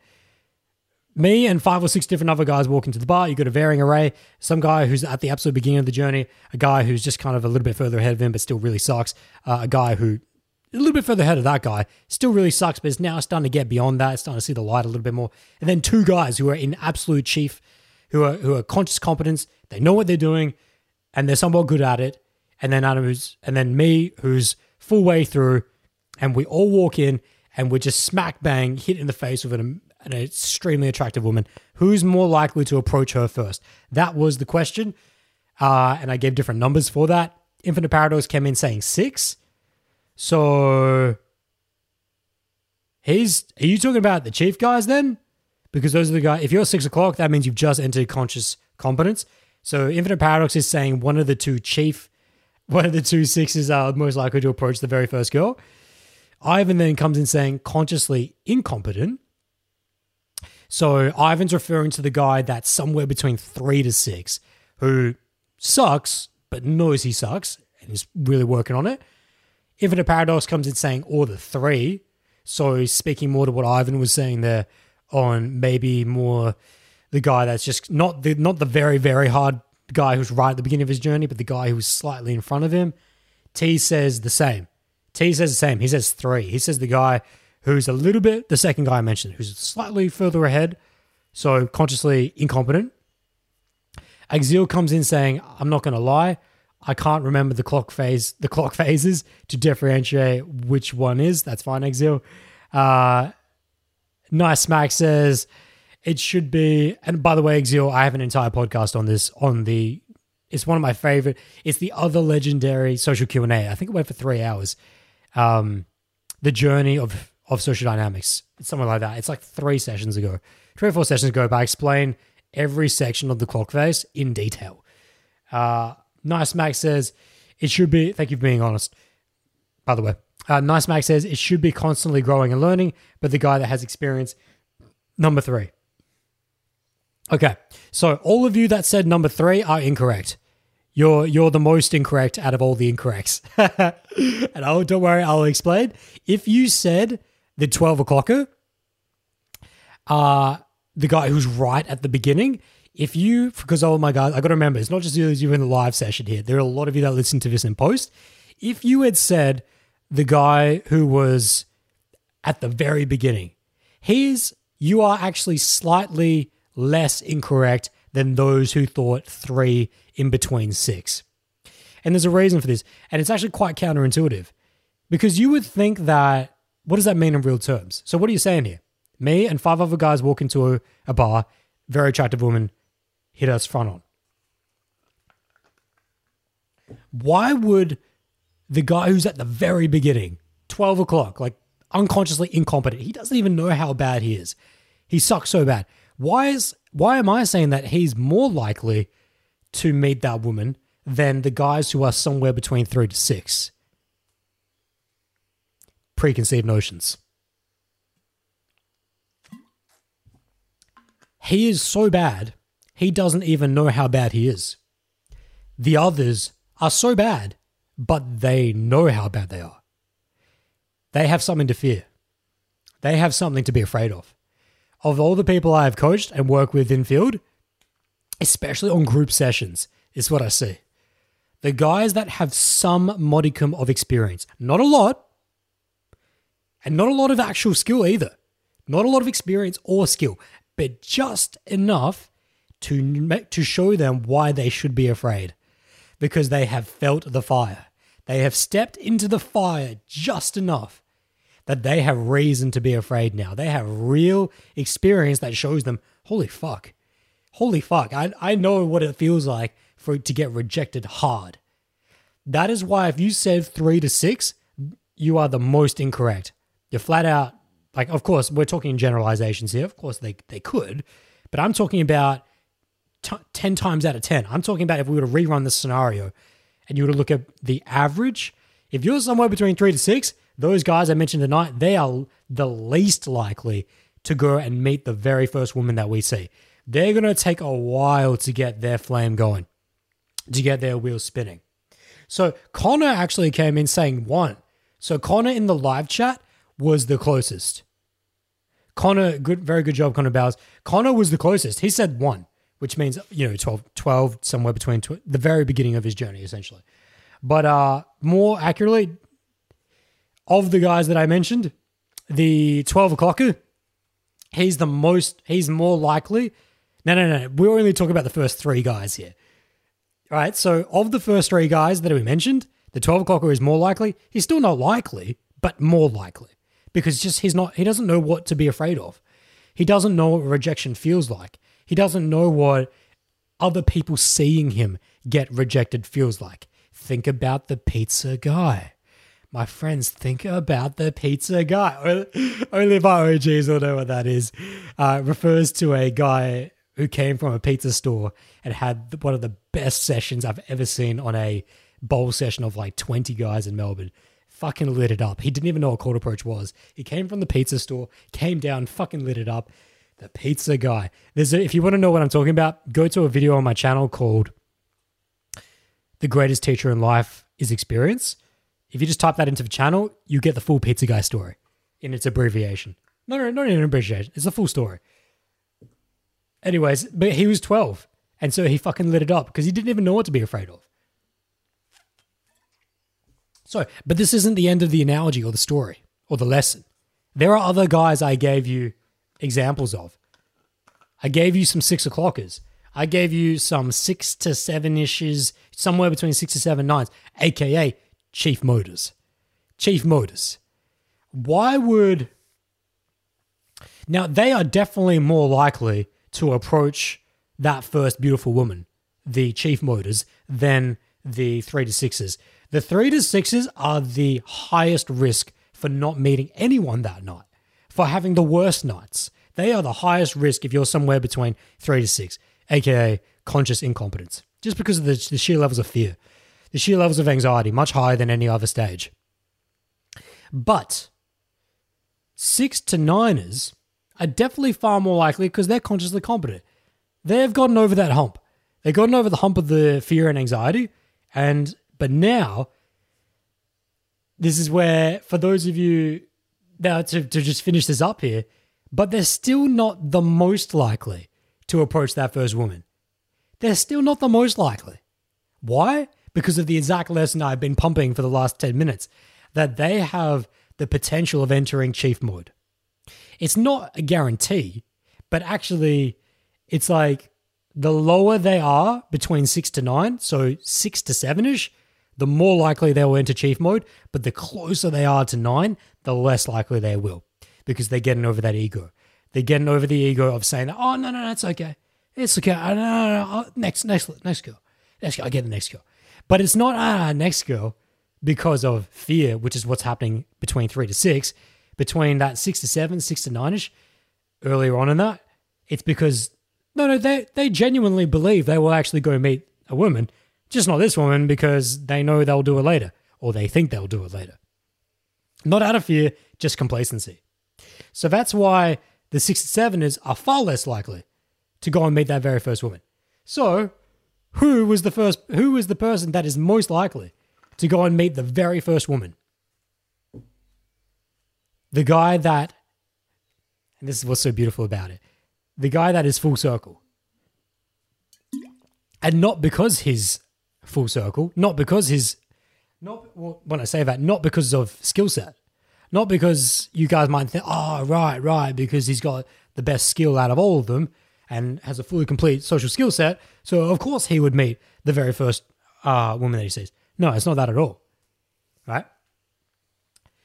It's because of all of the issues that the others have. You look at from 12 to 6, all the fear, all the anxiety, and where that comes from because of the limiting beliefs they have, because of their fears of what other people think of them, all of these things, all this weight. It's a weight. Anytime you adorn a limiting belief, that's a weight on you, right? It slows you down. It restricts your freedom. So between 12 to 6, you have so much weight on you because you're thinking about what other people think about you. You're thinking about the rejection. You're thinking about the fear, the flame, the anxiety, all of this stuff. So those guys can't move freely. They're going to need time. They're going to need a lot more baby stepping exposure to go up and start getting into the flow of things. For the guys that are 6 to 9, they're weighed down by something else, their ego. They're weighed down by complacency, chief mode. They're feeling like chiefs when they walk in. And they're saying that to themselves. I think, I'm feeling good tonight. I'm good. I don't need to meet this girl. I'll do it. I'm good. That's weight. That's an ego right there that is weighing them down, that is restricting their ability to move. The reason why the guy who comes full circle is most likely to meet the very first person that night, and we're just using a microcosm to paint a much larger principle here, is that what does he have less of than anyone else? Guys in the chat, what does he have less of? Starts with a W. I've used that word several times in the last minute. If you think about what everyone from 12 through to 7 and then less up into 9, but still to 9, but all the guys that are dealing with the limiting beliefs, the fear, the anxiety, that's all a W. It's all a pulling W, which someone who comes full circle has none of, which enables him. I'm not going to say that last bit because it gives you the answer. What does he have less of that allows him to meet that woman first, reliably, 10 times out of 10, first, more than anyone else? Connor Bowers comes in with the first response. Connor Bowers comes in saying he sees himself as that person, so it's normal for him to go and approach. Connor coming in with a deep philosophy. I love it. I love it when you came in with that. Oh, it's like Connor went leagues deep to the deepest level of what I was. You're right. You're 100% correct. But you literally went to the absolute core of it. I was only looking for one word. But the one word which T has given us, wait, you bang on T, Connor has nailed it. Forget about the winning mentality, Connor. What you said first is money, the absolute money. He sees himself as that person, so it's normal for him to go and approach. It's the part that you said about he sees himself as that person, which means that he's not weighed down by himself. Hence, he is free to act without limit. When I let go of myself, I am free to act without limit. For all of those guys who were 12s, 3s, 6s, unconsciously incompetent, consciously incompetent, and then guys that had just stepped into conscious competence, chief mode, they are all weighed down by their concept of self, attached to this limiting belief, that fear, that anxiety, that egoic, and for the guys in conscious competence, that egoic entitlement, because I am this good, so I don't have to act that far. But it's all weight. And it's all weight that has been attached to who they think they are. So they aren't free to act without limit. So when they walk into and I walk into a bar with 5 of these guys, that the person most likely, and then I just see it again and again, again and again. And it always makes me smile when I walk in or like a session with like guys like this.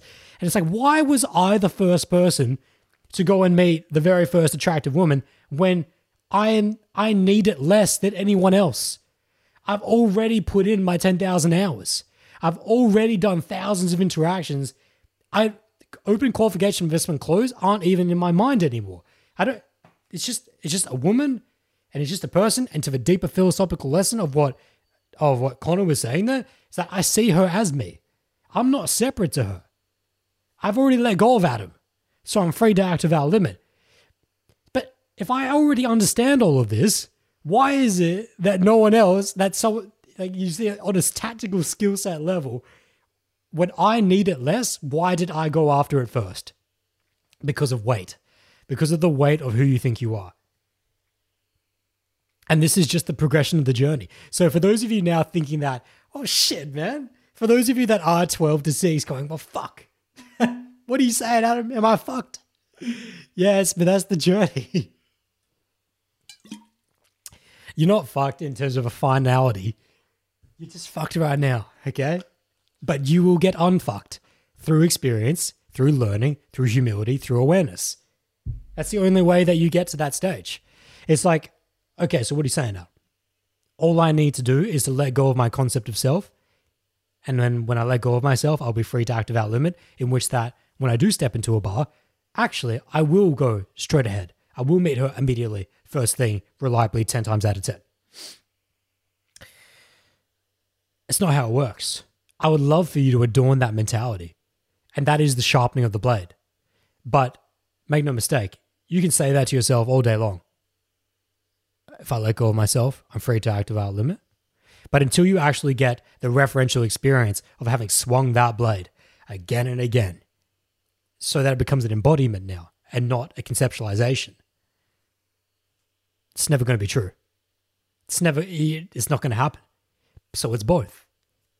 I would love for anyone who's 12 to 6 right now to adorn that mentality and go, all right, I'm just going to let go of myself tonight. I'm going out, just going to let go. All right, I'm just going to forget who I am, see myself as others, and just let go of the weight. Let go of the weight of the limiting belief that I'm a short Asian guy or I'm a virgin or I'm a sexually inadequate this or that, or, you know, I've had a fucked up childhood and parents, and let go of all these weights that I choose to hold. All right, and you take that mentality and then realize that when I do in fact let go of those weights, then I'm free. And then I'll be able to meet that first person immediately. I'd love for all of you to adorn that mentality, but don't be upset if that when you get into reality that it doesn't play out that way. Even just attempting to execute that mentality, that sharpening of the blade in tandem with your swinging, that's enough. That's more than enough. You know, I got a client right now who's just learning how to warm up.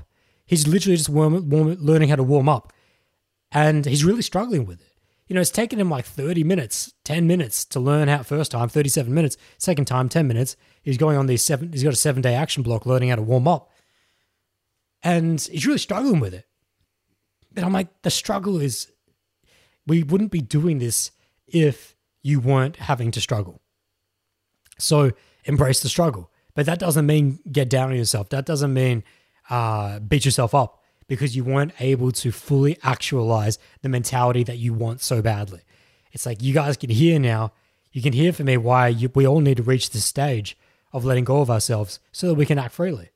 But you shouldn't hurt yourself. You shouldn't lash yourself because on a given night or day, you weren't able to execute that at the very first interaction, or even if you never experienced it all day or all night. That's the journey. Otherwise, you would not be walking this journey. You know what I'm saying? So, you know, like beginners tend to have this tendency to get down on themselves because they're not living up to what they had conceptualized of themselves.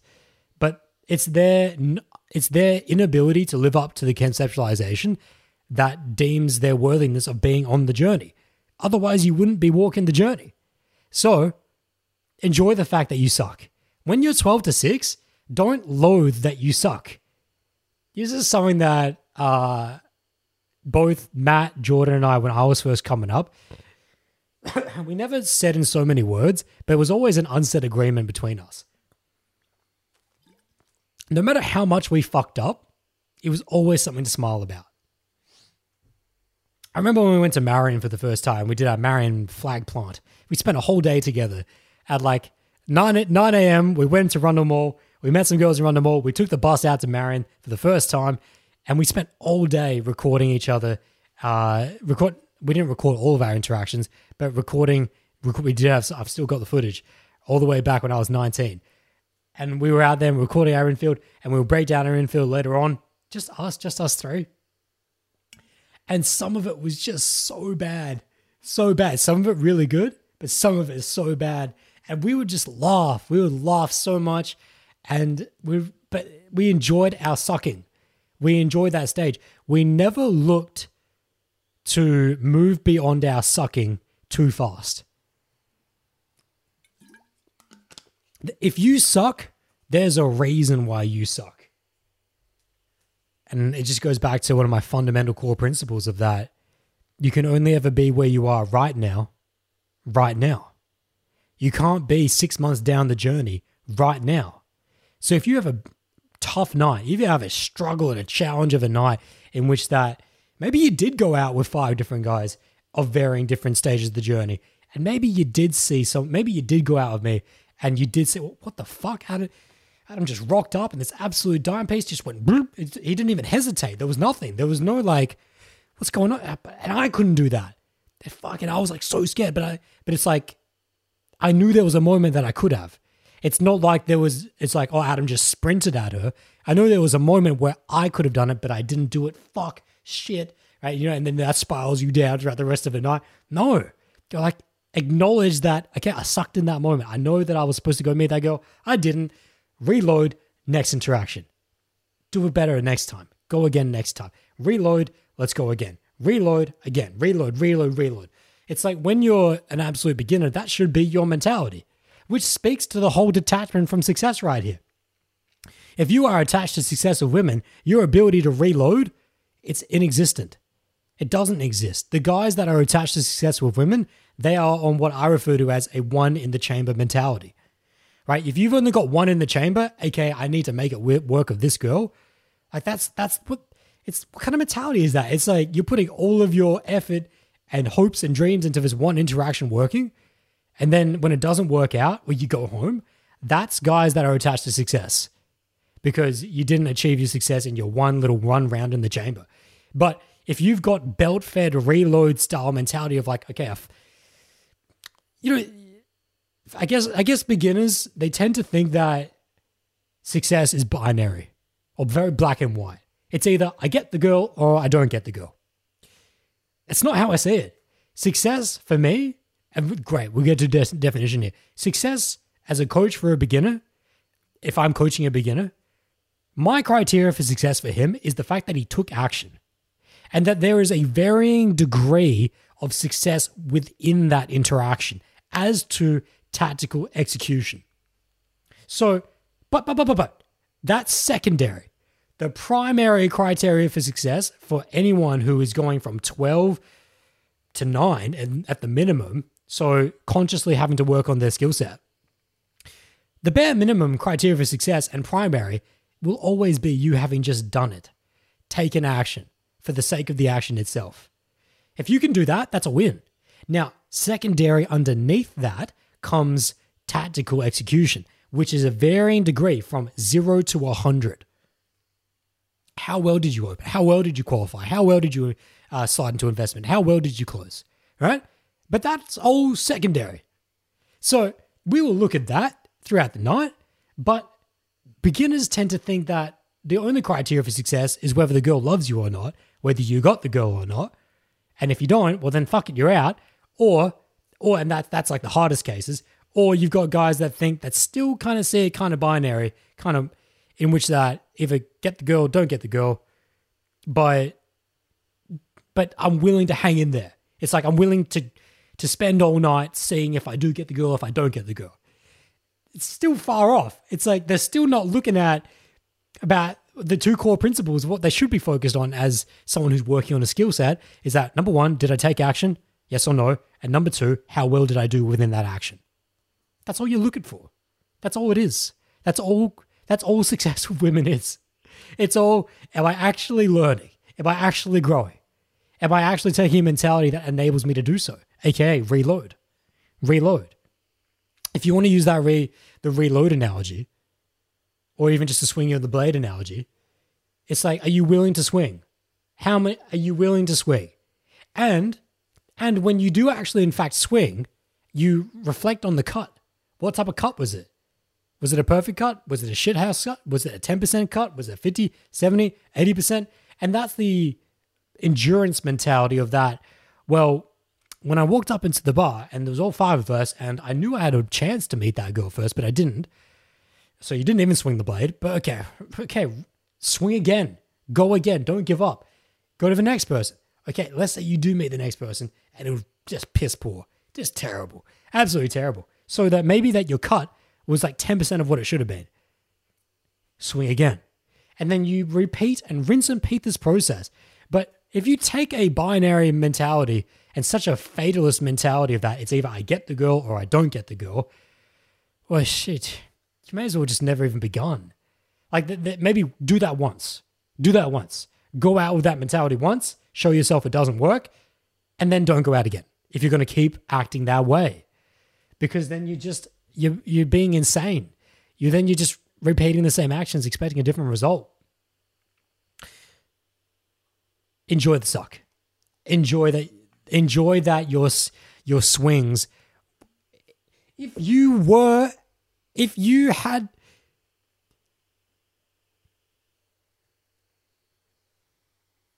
sorry, I bit my lip. If your swings were already 100%, you wouldn't be swinging. You wouldn't have a need to. So, if your swings are less than adequate, if you're not cutting as well as you should be, that makes sense. Enjoy it. Too many guys give up because of their attachment to success. And it's also not just because of what they define success to be, but also just the fact of the attachment of that definition. So not only is most people's definition wrong, unserving, unhelpful, but they're also attached to it. So you can see it's the snake. Snake eating its own tail. It's a nice loop that will perpetually keep them in inadequacy, why they'll never change who they are. But if you can take your tail out of your mouth, spread this line out and go, ooh, change my definition for success, just the fact that I take action, I win. Secondary, oh, let me work on the skills, and I'll do that all night, and we'll do that all day, many days in a row, for years at a time. Great. You do those two things, and you just redefine what success is for you, you will grow so quickly. You'll grow so fast. And that's actually speaking to Nicholas at the beginning of this podcast. It seems like he's starting to do that for himself. Okay. So I'm going to address some of you guys in the chat right now. Connor had come in with a lot of emojis.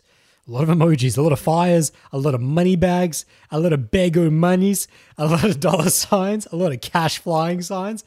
Say pleasure over pain mentality, fire, fire, fire, trial and error.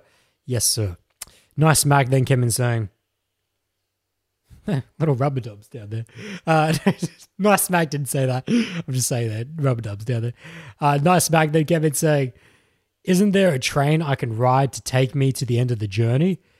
Because this journey is painful and it sucks, lol. So, nice smack. You need to go back and watch this podcast. I'm not sure when in this podcast he dropped that comment, but if he earnestly was listening to what I just said for the last 10 minutes, that rant I just went on, that fire beggar money rant, you'd understand why that's just rubbish thinking. Connor then came in saying, it's not a means to an end, it's just improving a skill set. And that is the end. Absolutely, that's the paradox. It's not a means to an end because getting the girl was never the end. Yeah. And yeah, but nice smack, that mentality of, isn't there a train that can just ride you, that you can ride, just take you to the end of a journey? Because you know what? People who take that mentality, they'll get on the train, but that train leads them off the path. The journey can only be walked by your own 2 feet.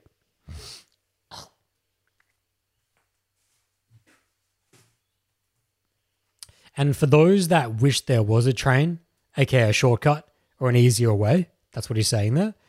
That's a recipe for disaster. That will have you falling off the path. Those are the guys that actually not even falling off the path. Those are the guys that just give up and just walk home because there is no train. It's like you'll be waiting forever. It's like you're at the Tory gate at the beginning of your journey, and you think that there's a train. You build a train. You build a train station at the beginning of this journey, but no train's ever going to come. There's no train tracks and there's no driver, right? But all the guys that start at the same time as you that decided, no, I'll walk. They're actually on the journey, but you're just stuck there at the beginning. You can't have that mentality. Oh, you can, but you're never going to make any gains. You'll never learn. So, T is coming with the first super chat of an Australian $5. Saying, I got a question. Thank you very much, T. I'm excited for this. Let's go. And I'm just remembering there was a question at the beginning of this chat from someone. But super chats get bumped to the top and they go back to supporting this channel. So I'm really grateful. Thank you for that, T. And that's just a good reminder, though, that I need to go back up the chat for some other questions. So, T's currently typing his question out. Is there any more to? I'll keep reading. I'll read it. I'll start reading it, but if there's any more, let me know. T says with the $5 super chat, I've been on some video and phone calls this week with girls I met on Hinge. One was saying she couldn't call me because she felt anxious about phone combos.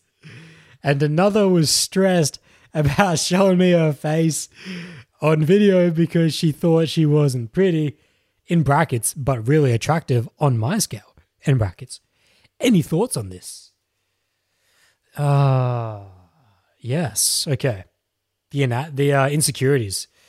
Yeah, so you got girls who got insecurities. You know, T's given us what I really love, which is some real feedback, or real context, I should say, on the COVID situation and meeting girls at this stage and insecurity in that light. But actually, you see these insecurities pop up again and again. I actually like to force these insecurities out of girls very early on in dates because it really just shows you who people are.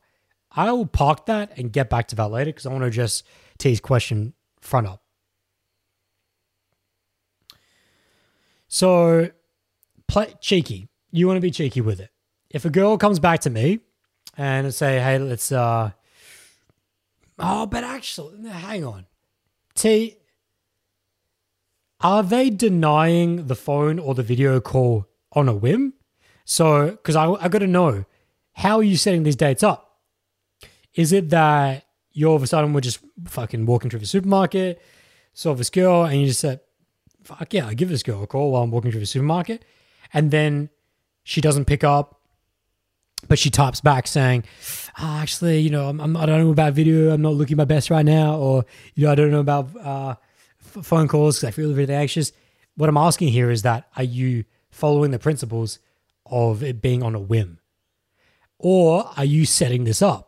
AKA, on Friday, hey, Jenna, on Friday, let's do a video chat. Let's do a video call. Let's do a phone call. I need to know this because it changes the context. I hope you're doing the former. But if you are doing the latter, that tells us a little bit more. Just let me know.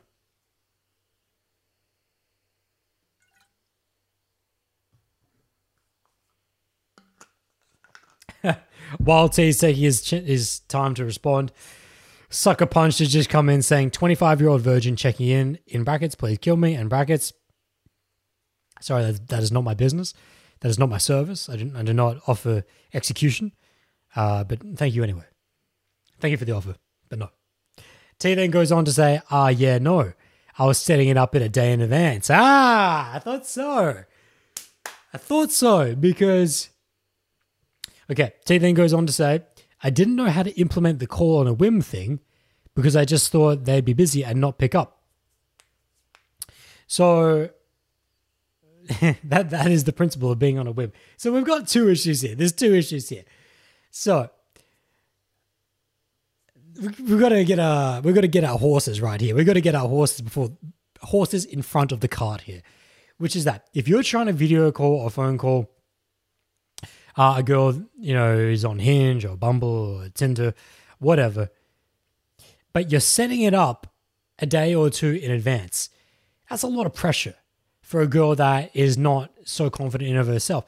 Even if she is confident in herself, a lot of girls are going to have that insecurity because there's a lot of pressure there. There's a lot of pressure there because you're setting it up. But also, you're breaking one of the key principles of these video and phone calls, which is that you're being very predictable. It's giving her this, showing her what's next. And so that's the principles. If you guys go back to social Q&A, how to online date during COVID, I go over these principles of that. If you're phone calling or video calling a girl, it's on a whim. It should not be set up as a date, right? Because right there, you're being extremely predictable.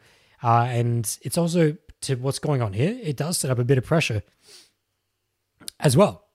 But if you just phone call off the whim, video call off the whim, right? There's no time for her to feel pressured about it.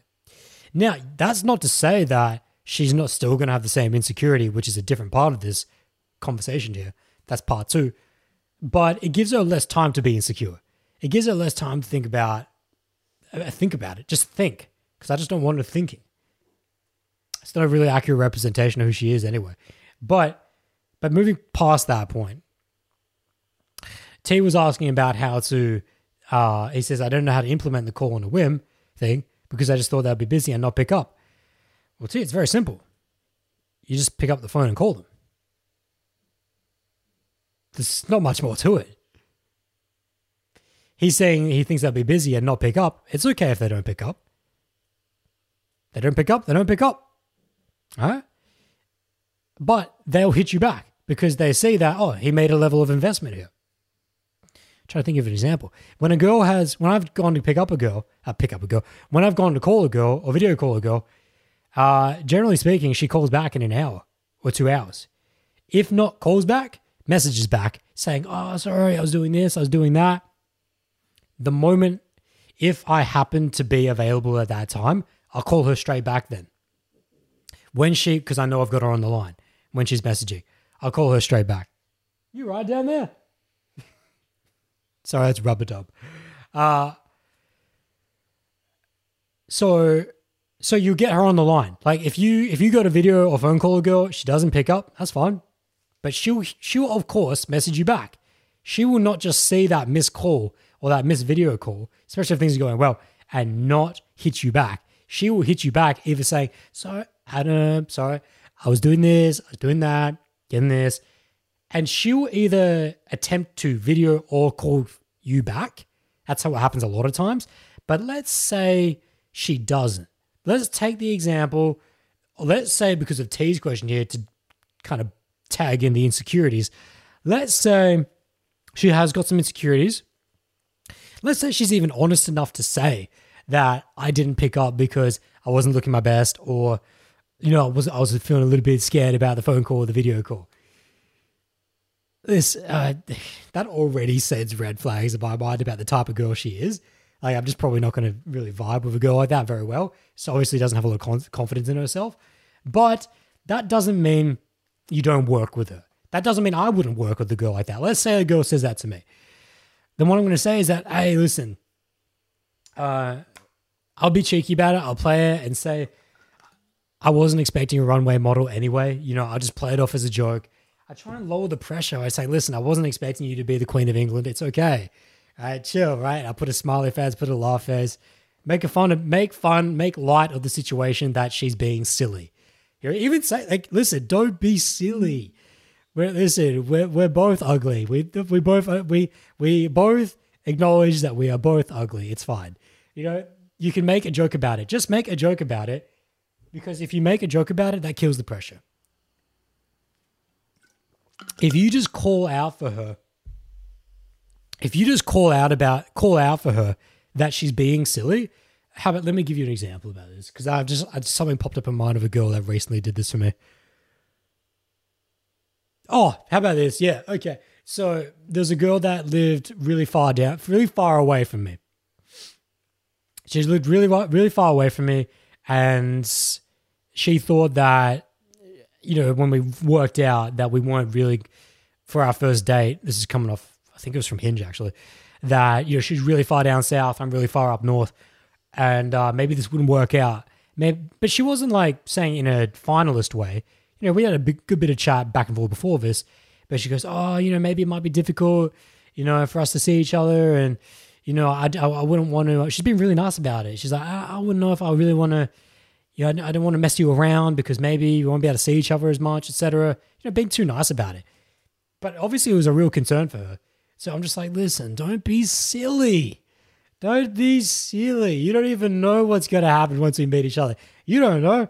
You say, you don't know. We might get married on the first day, and then this distance thing won't even matter. You make jokes about this. Make light of whatever she's pressurizing. And then not only does that show her you're socially savvy, you fucking get it, but it also helps her out with whatever she was pressured about. Bring it back here for tea. If she does voice to you that, I'm not pretty enough to do phone calls, make light of that. Make a joke about it. Reverse it. Put it back on yourself. Listen, I'm not the king of England. I'm not, whatever your joke's going to be. I'm not fucking on magazines either. So, that'll make it light for her, make it far more easy for her to say yes. Just reduce the pressure. Makes it easy for people to say yes. Cool. Good principle. Second thing, calling on a whim and the spontaneity. I just noticed here that Exil came in saying that, is spontaneity that powerful? Spontaneity is everything. I will never set up a video or phone call date with someone unless it is someone I know and that we need to talk about something very deep, like really important. But we've already established a connection. If you're meeting someone for the first time and this is like first few dates, the spontaneity is the key. It is the key that separates you from every other Joe.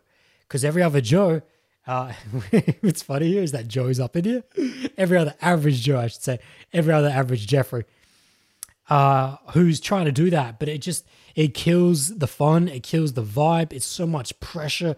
Oh, video of Adam at 5 o'clock. Fuck, I got to do my makeup. Got to make sure I do this. It's just, what are we going to talk about? Oh, shit, what am I going to talk about? I don't know what we're going to talk about. That's her. That's you.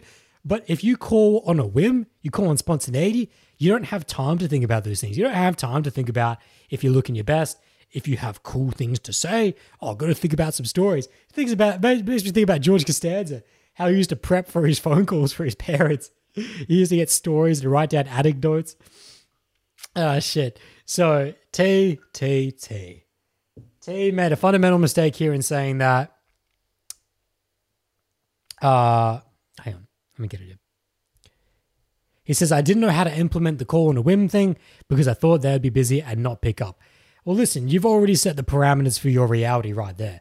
If you're already thinking they're going to be busy and not going to pick up, well, then that's most likely what's going to happen, right? You're already acting that way, already thinking that way, all right?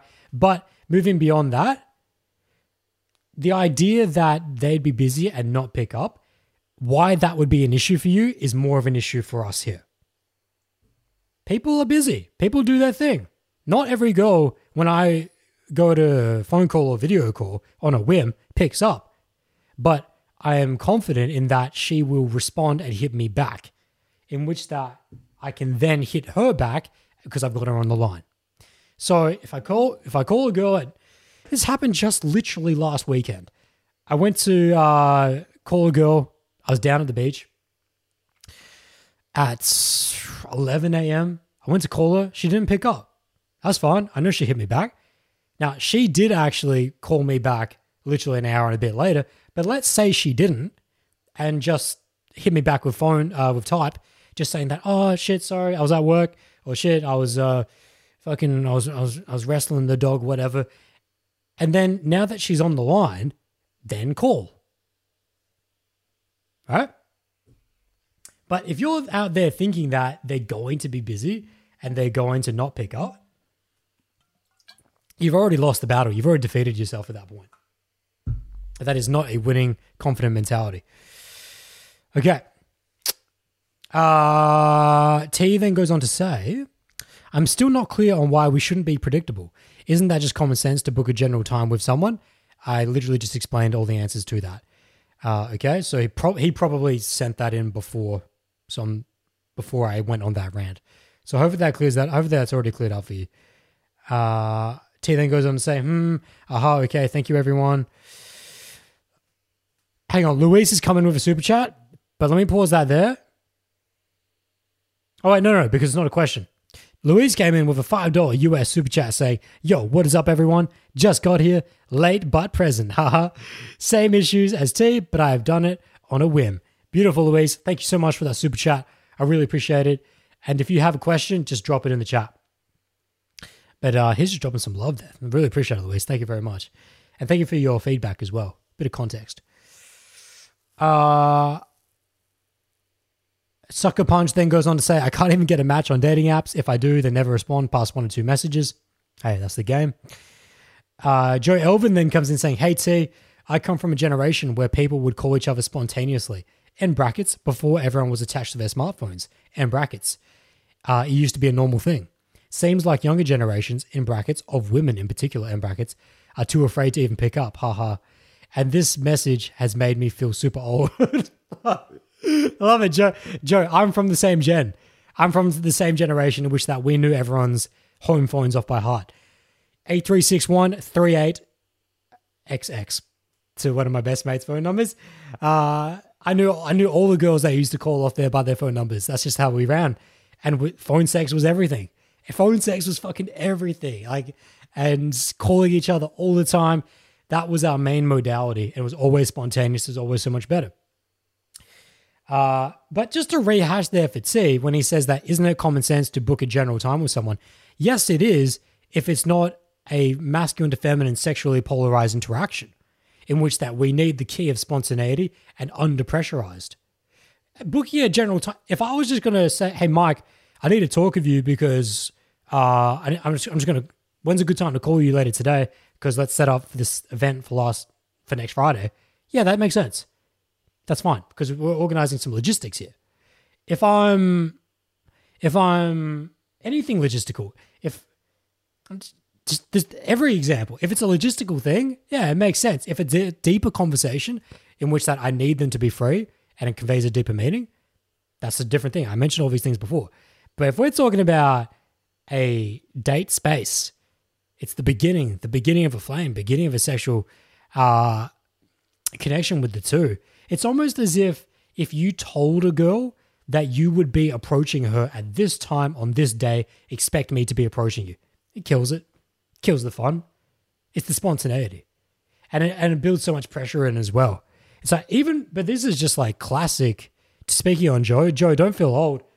Even when I was 16 running hard phone calls, right? All my friends were doing this. We would never say to a girl, I will call you at 10 p.m. tonight. Or be for, if especially just at the beginning of our relationship, of our interaction together. It was always on a fucking whim, always get her on a whim. And because she's so surprised, there's so much flame, there's so much love to it. It doesn't pressure the situation. It doesn't make her think about what's going to be happening. So it's not common sense. In fact, it's the complete reverse of common sense.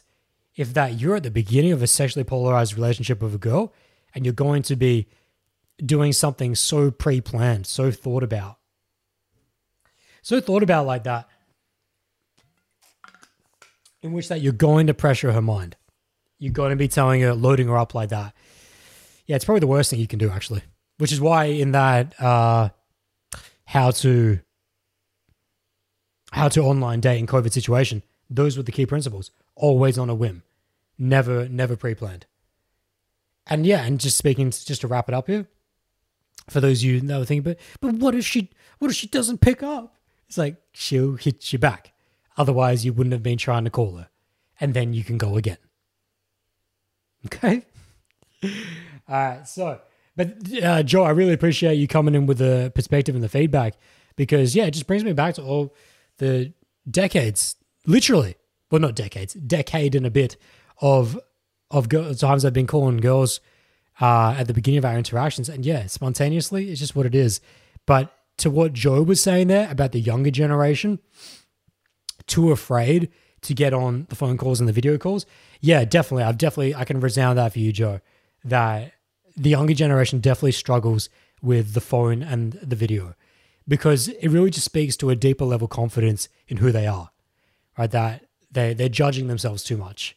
But whereas when we came up and we grew up on phone calls and just having to be who we are, because when you're on a phone call, you can't hide who you are. She's going to hear your anxiety. She's going to hear your nerves. She's going to hear your ability to be present, to be funny, to just relax. And we love that. Like, because if you develop that skill set early on, it's just natural. It's just normal. But if you don't have that skill set, then I can see why you would really struggle with phone calls and video calls. And the younger generation not being used to that, for sure. So that's actually a really good perspective you brought in there, Joe. Okay, nice Matt coming in with a $5 US super chat. It's just saying thanks for doing this with the flex. Thank you, nice Mac. Thank you. I really appreciate that. And nice.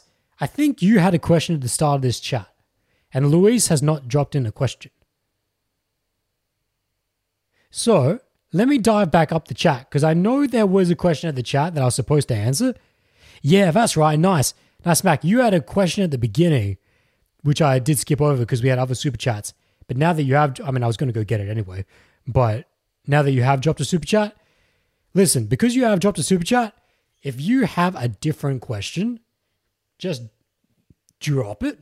Fucking send it. Otherwise, I'm going to go to the top of this chat because there's a question you had at the beginning. I will keep an eye on the chat. I'll start by addressing that first one, and I'll keep an eye on the chat to see if there's anything else. Because I know we have changed topics here. Okay, let's do it. I'm just getting his question here. ちょっと待ってよ. Okay, so nice Mac had a question saying right at the beginning of this session. I was talking to a girl and she said she doesn't have a group of friends or friends to hang out with, except her boyfriend. My question is, do girls only hang out with other people to find the mate? Hold on, the question, do girls only hang out with people to find sexual partners? Listen, you could make an argument that everything we do in this life is to impress the opposite sex and to progress our genealogical lines and to ensure that we get to the next generation. You could definitely make that argument. I'm quite sure Richard Dawkins makes that argument in the, what is it, The Selfish Gene? But I don't think just largely, just evolutionary biology in general. But from a more social dynamics point of view, absolutely not. Girls definitely get benefits from friendships with, but are you asking about male friends? Because he's saying, do girls only hang out with other people to find mates? So are you asking, do girls only hang out with males to see if they're going to be sexual potentials? Because that makes the question a little bit more interesting. Because girls definitely have platonic friends, both female and male, for other reasons than perpetuating the genealogical line, their DNA.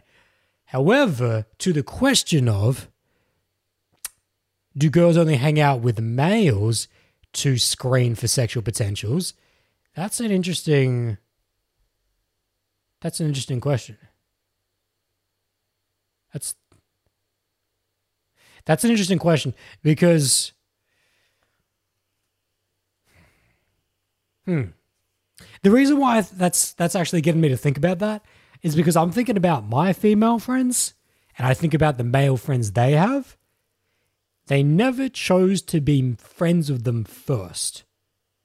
Of all of my female friends, I don't know any of them who currently have male friends, and myself, because I'm obviously one of their friends now, that looked at any of those males as friend first. They always screen for sexual potential first. That's just speaking from my own point of view. I don't know any of my, because I talk to my girlfriends about all this shit. This is how my mind works. And I do not recall a female friend of mine saying, yeah, I met Jeff and I thought he was just such a great guy that I just wanted him to go shopping with me. And that's the only thing that ever ran through my mind. Now, so that's part one to your question, which is that, no, I think that as male and female beings, we always screen sexual potential first. And you need to take your mind beyond physical penetration with that. That's more so psychological. There's a lot more that builds into that. Is he going to be my potential father of children? Is she going to be my potential mother of children? Are they going to be a spiritual being? Can they sexually, in a spiritual space, help me to evolve, help me to grow? Do we, on an energetic level, connect in that way? These things, I believe, get screened well before friendship. Friendship is an afterthought. It's the secondary. It's what comes in when we realize a sexual potential, both psychologically and physiologically, is not available. Whether it's because they're already taken, whether it's because we energetically just don't connect in that way. But make no mistake, I think as human beings, I'm pretty confident in saying that we screen for that first. Yeah, I'm pretty confident in saying that. I mean, you could argue with me. We could have some bad, but I don't think so. Because at least on a personal point of view, it's definitely not the case. In terms of the girls that I know, it's definitely not the case. Friendship always comes second. Now, to the other part of your question then, but then we think, well, do those girls get anything from those friendships? Of course. The having someone to listen to them, having someone to be a bit of a rock, be a bit secure for them, just having someone to hang out with. Absolutely. Girls get benefits from having male friends. Absolutely. It's just that, more interestingly, they don't see them or they don't screen for that first. They will definitely get benefits from having male friends, but they're not looking to have a male as a friend first. If possible, energetic connection is there and logistical 21st century relationship dynamic is available, that will be acted upon first, in my opinion. Hopefully that answers your question, Mr. Smack. So I believe that is all the questions. Unless I've skipped anyone in the chat, we're going to wrap it up here. I just want to make sure I didn't skip any questions. No, we got Exil's chief mode question. I answered that. I answered Alex's question. That's good. And Luis has not dropped in a question, which means that I think he's good. Okay, so that's where we're going to start to bring this to a summary. Bring this to a wrap. Guys, this detachment from success for women. I gave you an awesome case study, real world story at the beginning here from Nicholas, who's fucking acting upon it. And we dived into some deeper chop about not being so detached to the point where you become attached to detachment, which means that you stop yourself from learning. You stop yourself from growing. It's like, recognize when you have become attached to a certain stage of social dynamics, whether that is sex, dates, texting, whatever it is. Learn the lesson and then seek to go deeper so you can learn the next lesson of when you might be getting attached to needing the person outside yourself to do something for you. And just keep progressing. That's been the main core lesson of this. And we've had a lot of interesting questions and different things have gone in here. But that's really the main thing here. Just keep learning, keep growing. And I think probably my favorite part of this chat was when I gave you guys the example of the 5 different guys that walk into a bar with me. And that was probably the most informative and educational piece that you need to go back and listen to, is the weight of who you think you are and how that stops you from acting freely. Conceptually, you need to understand that. On a tactical level, you then need to execute that. And only when you have those two things together over a certain period of time, consistently, can you reach that place of, when I let go of myself, I'm free to act without limit. And then you will be free. In all regard. So I thank you all so much for being up in this chat. The super chats were most appreciated. They were bomb. Thank you so much, guys. And it was nice. It was very nice to have some laughs here, have some smiles here, to be talking about guys that are actually getting shit done, that are actually moving forward, and to bring in the lights, because last week was very dark. So, thank you for being here. I'll see you guys next week. As always, wishing you the absolute best in your lives, in your journeys. Much peace and much joy. Ciao. Thank you very much, my friends, for diving into this episode of Social Q&A Live. Hope you enjoyed it. Hope you had a great time. And just before you run off, don't forget, that guided meditation, Eternal Energy, has now been released, now available at bowldojo.com. Dive into who you are and evolve beyond. You can also pick up the ebook, book one-on-one Skype coaching, all at bowldojo.com. Donate anything you wish through the PayPal links or the Bowldojo podcast donation link. All of that's tremendously appreciated. And I'd also love your feedback on this session. Whether you want to, actually, I would most appreciate your feedback on the actual YouTube videos itself. If you go into YouTube, drop your comments there. That's probably the best way. It really just helps support the channel.